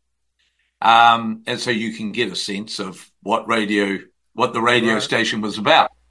And Radio Liberty was back in the old days, which you'll remember, of when you're trying to do radio stations. You had to go out and buy AM frequencies. You had to install 80-foot, 90-foot transmitters. You had to have backup generators. You had to have studios and staff. And so I had all of these up and down the country. I invested a ridiculous amount of money in setting it all up. And away we went. And we had the most stunning, for New Zealand, the most stunning radio setup with 24 hours.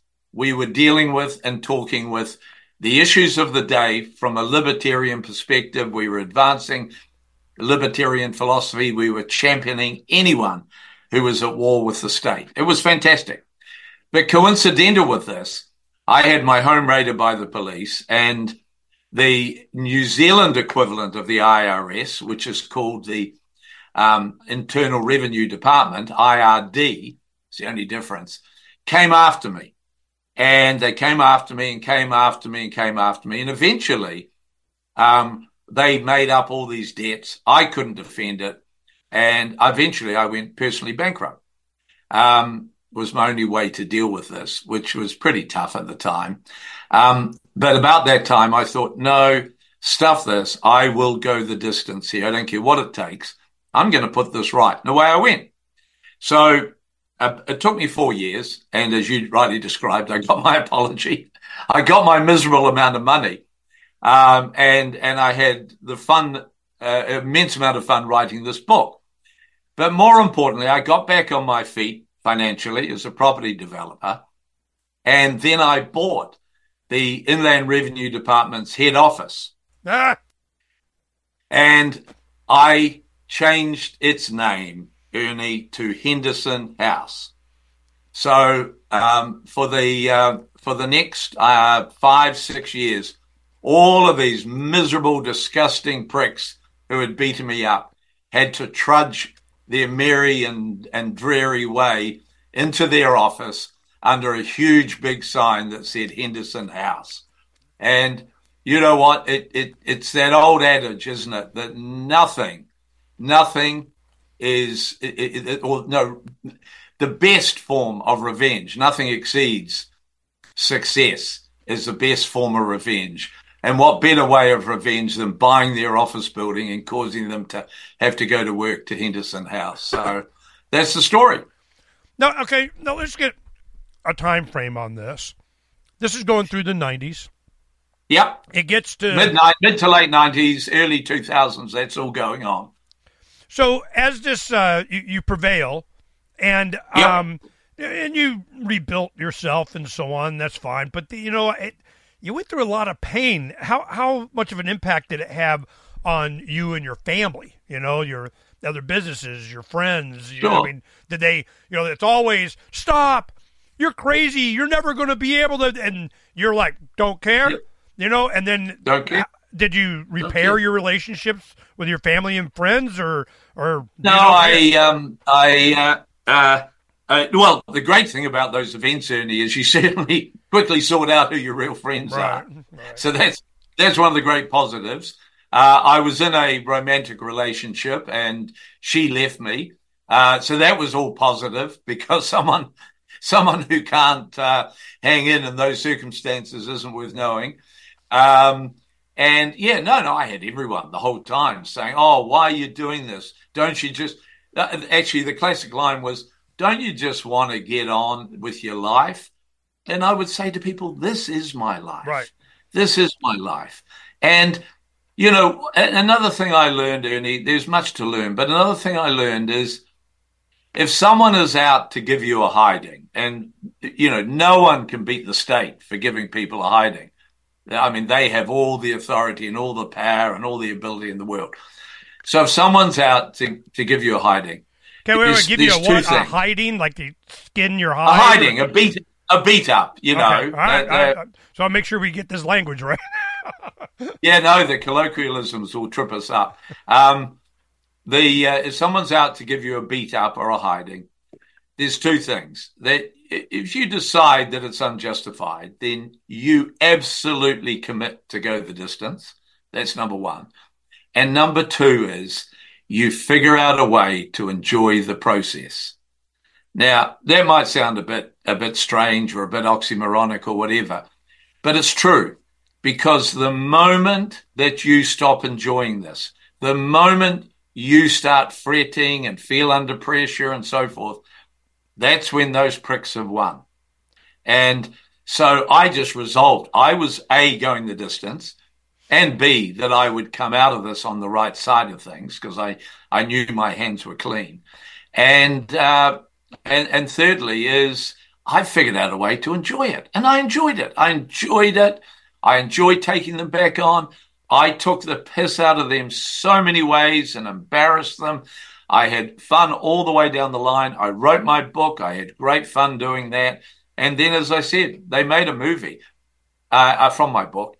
And, I mean, all of that so embarrassed this government department. Have you been married? Do you have children? No, I have been married. I'm currently married. I have been married previously. I'm with my current partner now for, in a couple of weeks' time, 24 years. Boom! All right. And she's a sweetheart. And she knows that me sticking to my values is a very, very important part of our relationship. And if she's not up for that, then she needs to pack a case and move on. Well, it doesn't. It's not like she didn't have enough news to know what she was getting into. I mean, oh no. Funny enough, that's how she met me, because she had read the book I had written, so she knew well and truly what she was getting into. I have one son who sort of is a young guy who adopted me when he was about 4 years old, and I've looked after him since then, and he's now an adult. He's married. He's got some kids, and I treat all of them as they are my grandchildren. So that's my family status. I have had everything else. Dad died when I was ridiculously young. A mother who died just very recently at almost 100, and siblings. So all of that's fine. But all of this. The reason I got myself into trouble, and it wasn't the first time I'd had head bangs or whatever you want to call them with the state, is because, Ernie, I learned a long time ago that, the most valuable thing we have in life is our values. And if we're not clear about what our values are and we're not up for defending them, then we're just a leaf blowing in the bloody wind. And what sort of existence is that? Okay, this is where a lot of times when I interview prominent people in the news and they do it, I rattle off a bunch of names, but the one thing that I'm always interested in is why. Talk show hosts never ask why. I'm going, well, I did this. I go, why? What teacher, what coach, what parent, what uncle, what sibling, what girlfriend, what, employer, what made it to where you even gave a crap, or personality trait that was either inherent genetic or, you developed to go, no, heck no, this injustice shall not stand because of, it's just the resistance was the goal as opposed to what the result would be. It's just, you're going to get some bloody. And I'm wondering why? Why do you care? Why? What made you? Well, my personal philosophy and actually let's go back a step. Philosophy is the most important thing here, isn't it, Ernie? That's what counts more than any other single thing, in my view, is getting one's personal philosophy very clear, very unequivocal, and being able to live it. Not just mouth it off when it suits you or you're on a show like this, but actually living it, living those fundamental core principles. And I guess as a young man, and this is late teens, early 20s, I did put a bit of effort in. I became fascinated with free market ideas. I became fascinated with the morality of freedom, the morality of, we'll say, the libertarian movement.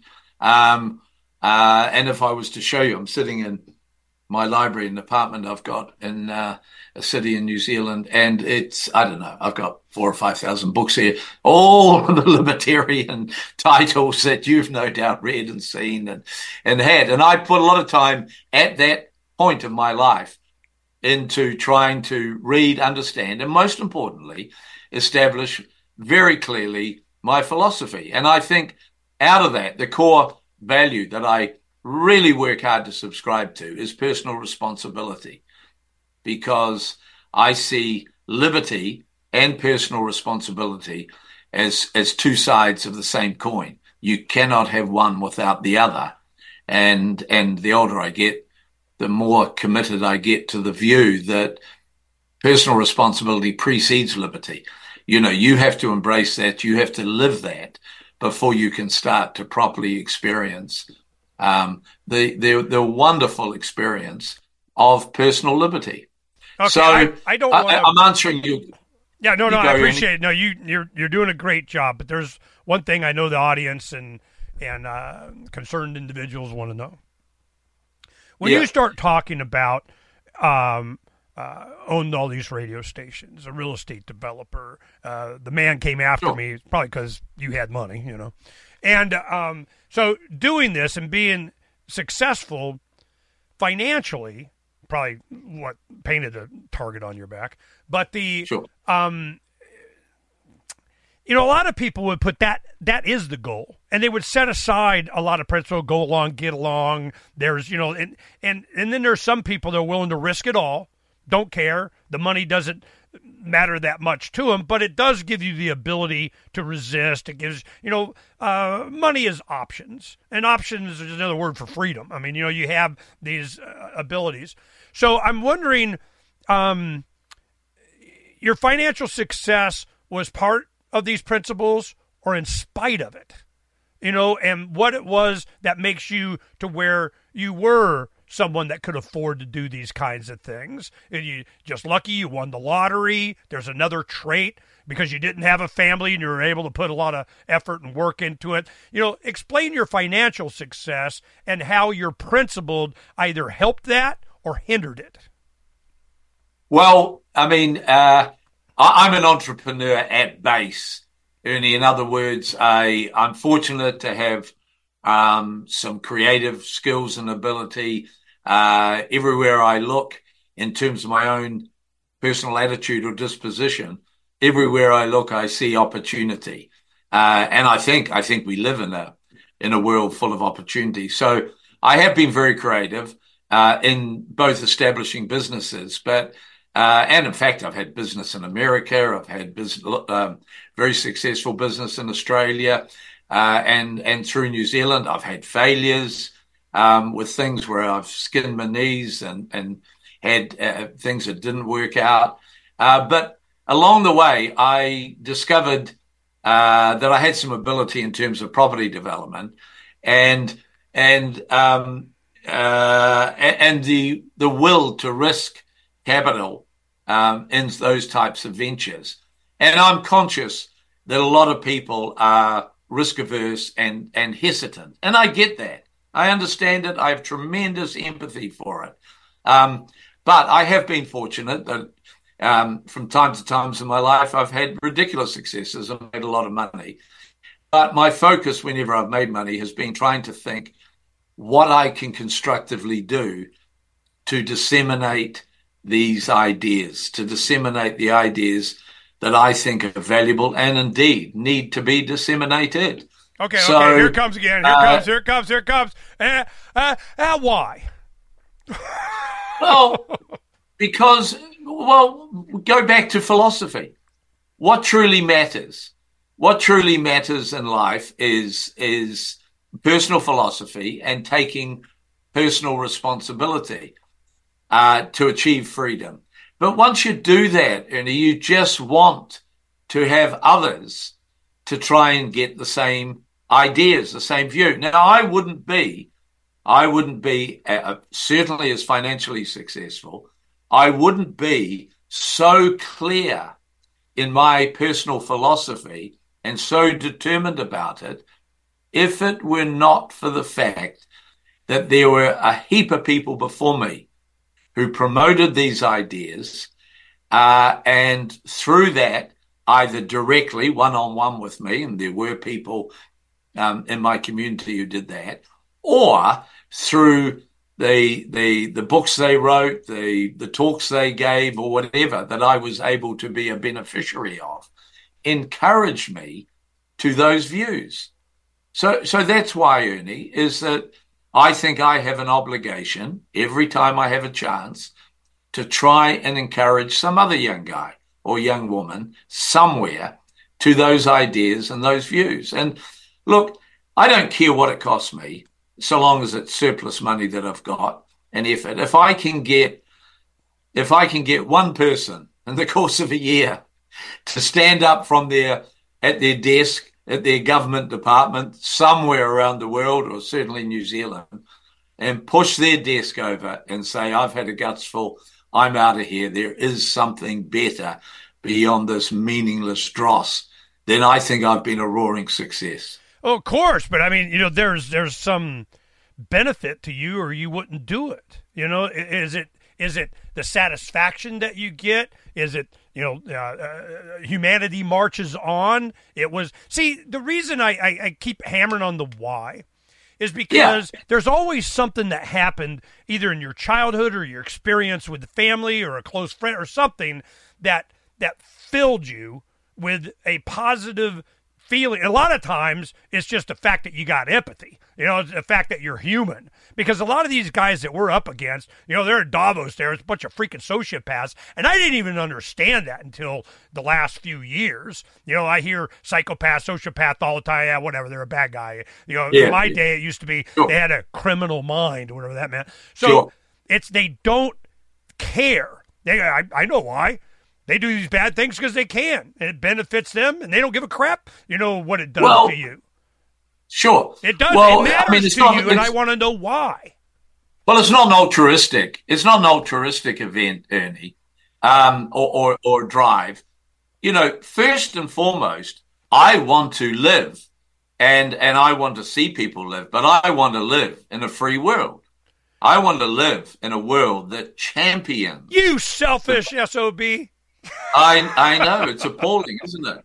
But I do genuinely want to live in that. Now, funnily enough, I don't, and you don't, and there's not a person on the face of this planet that does, because every square meter or square yard or inch of this planet has been claimed by some authority in some state.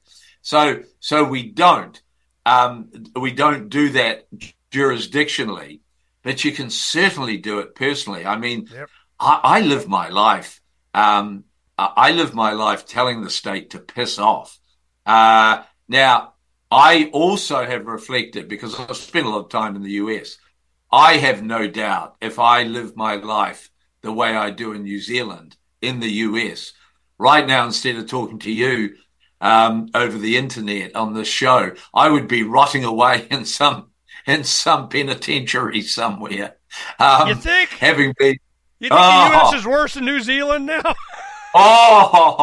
In that respect, way worse. I mean, the great thing about a small country is and it's one of the reasons why I build a profile, is you build a profile and, you know, and then you do get a reputation that you are going to go the distance. I mean, we have a screwed up justice system, but and fundamentally the US and New Zealand, our justice systems are predicated on English law and a long history of English law. Now, it's not ideal, but it's certainly better than most. It's one of the reasons I stay in New Zealand. It's because it has the English system of law, which it does give you some rights and does give you some benefits.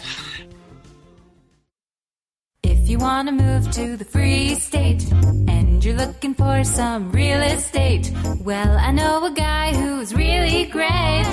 It's the Realtor Mark Warden. Now you can learn more about the awesome things happening here in New Hampshire in our march toward liberty in our lifetime. Our friends at Porcupine Real Estate are hosting a series of webinars to educate you on the expanded freedoms enjoyed by New Hampshire citizens. Reserve your seat today at move.freetalklive.com. Topics include gun freedom, medical freedom, and political freedom victories. They also have a couple on best practices for moving to the Free State and finding housing. These webinars are super helpful and free to attend once you've registered at move.freetalklive.com. Visit their YouTube channel, Porcupine Real Estate, for videos from past presentations and sign up for upcoming webinars for free at move.freetalklive.com. PorcupineRealEstate.com.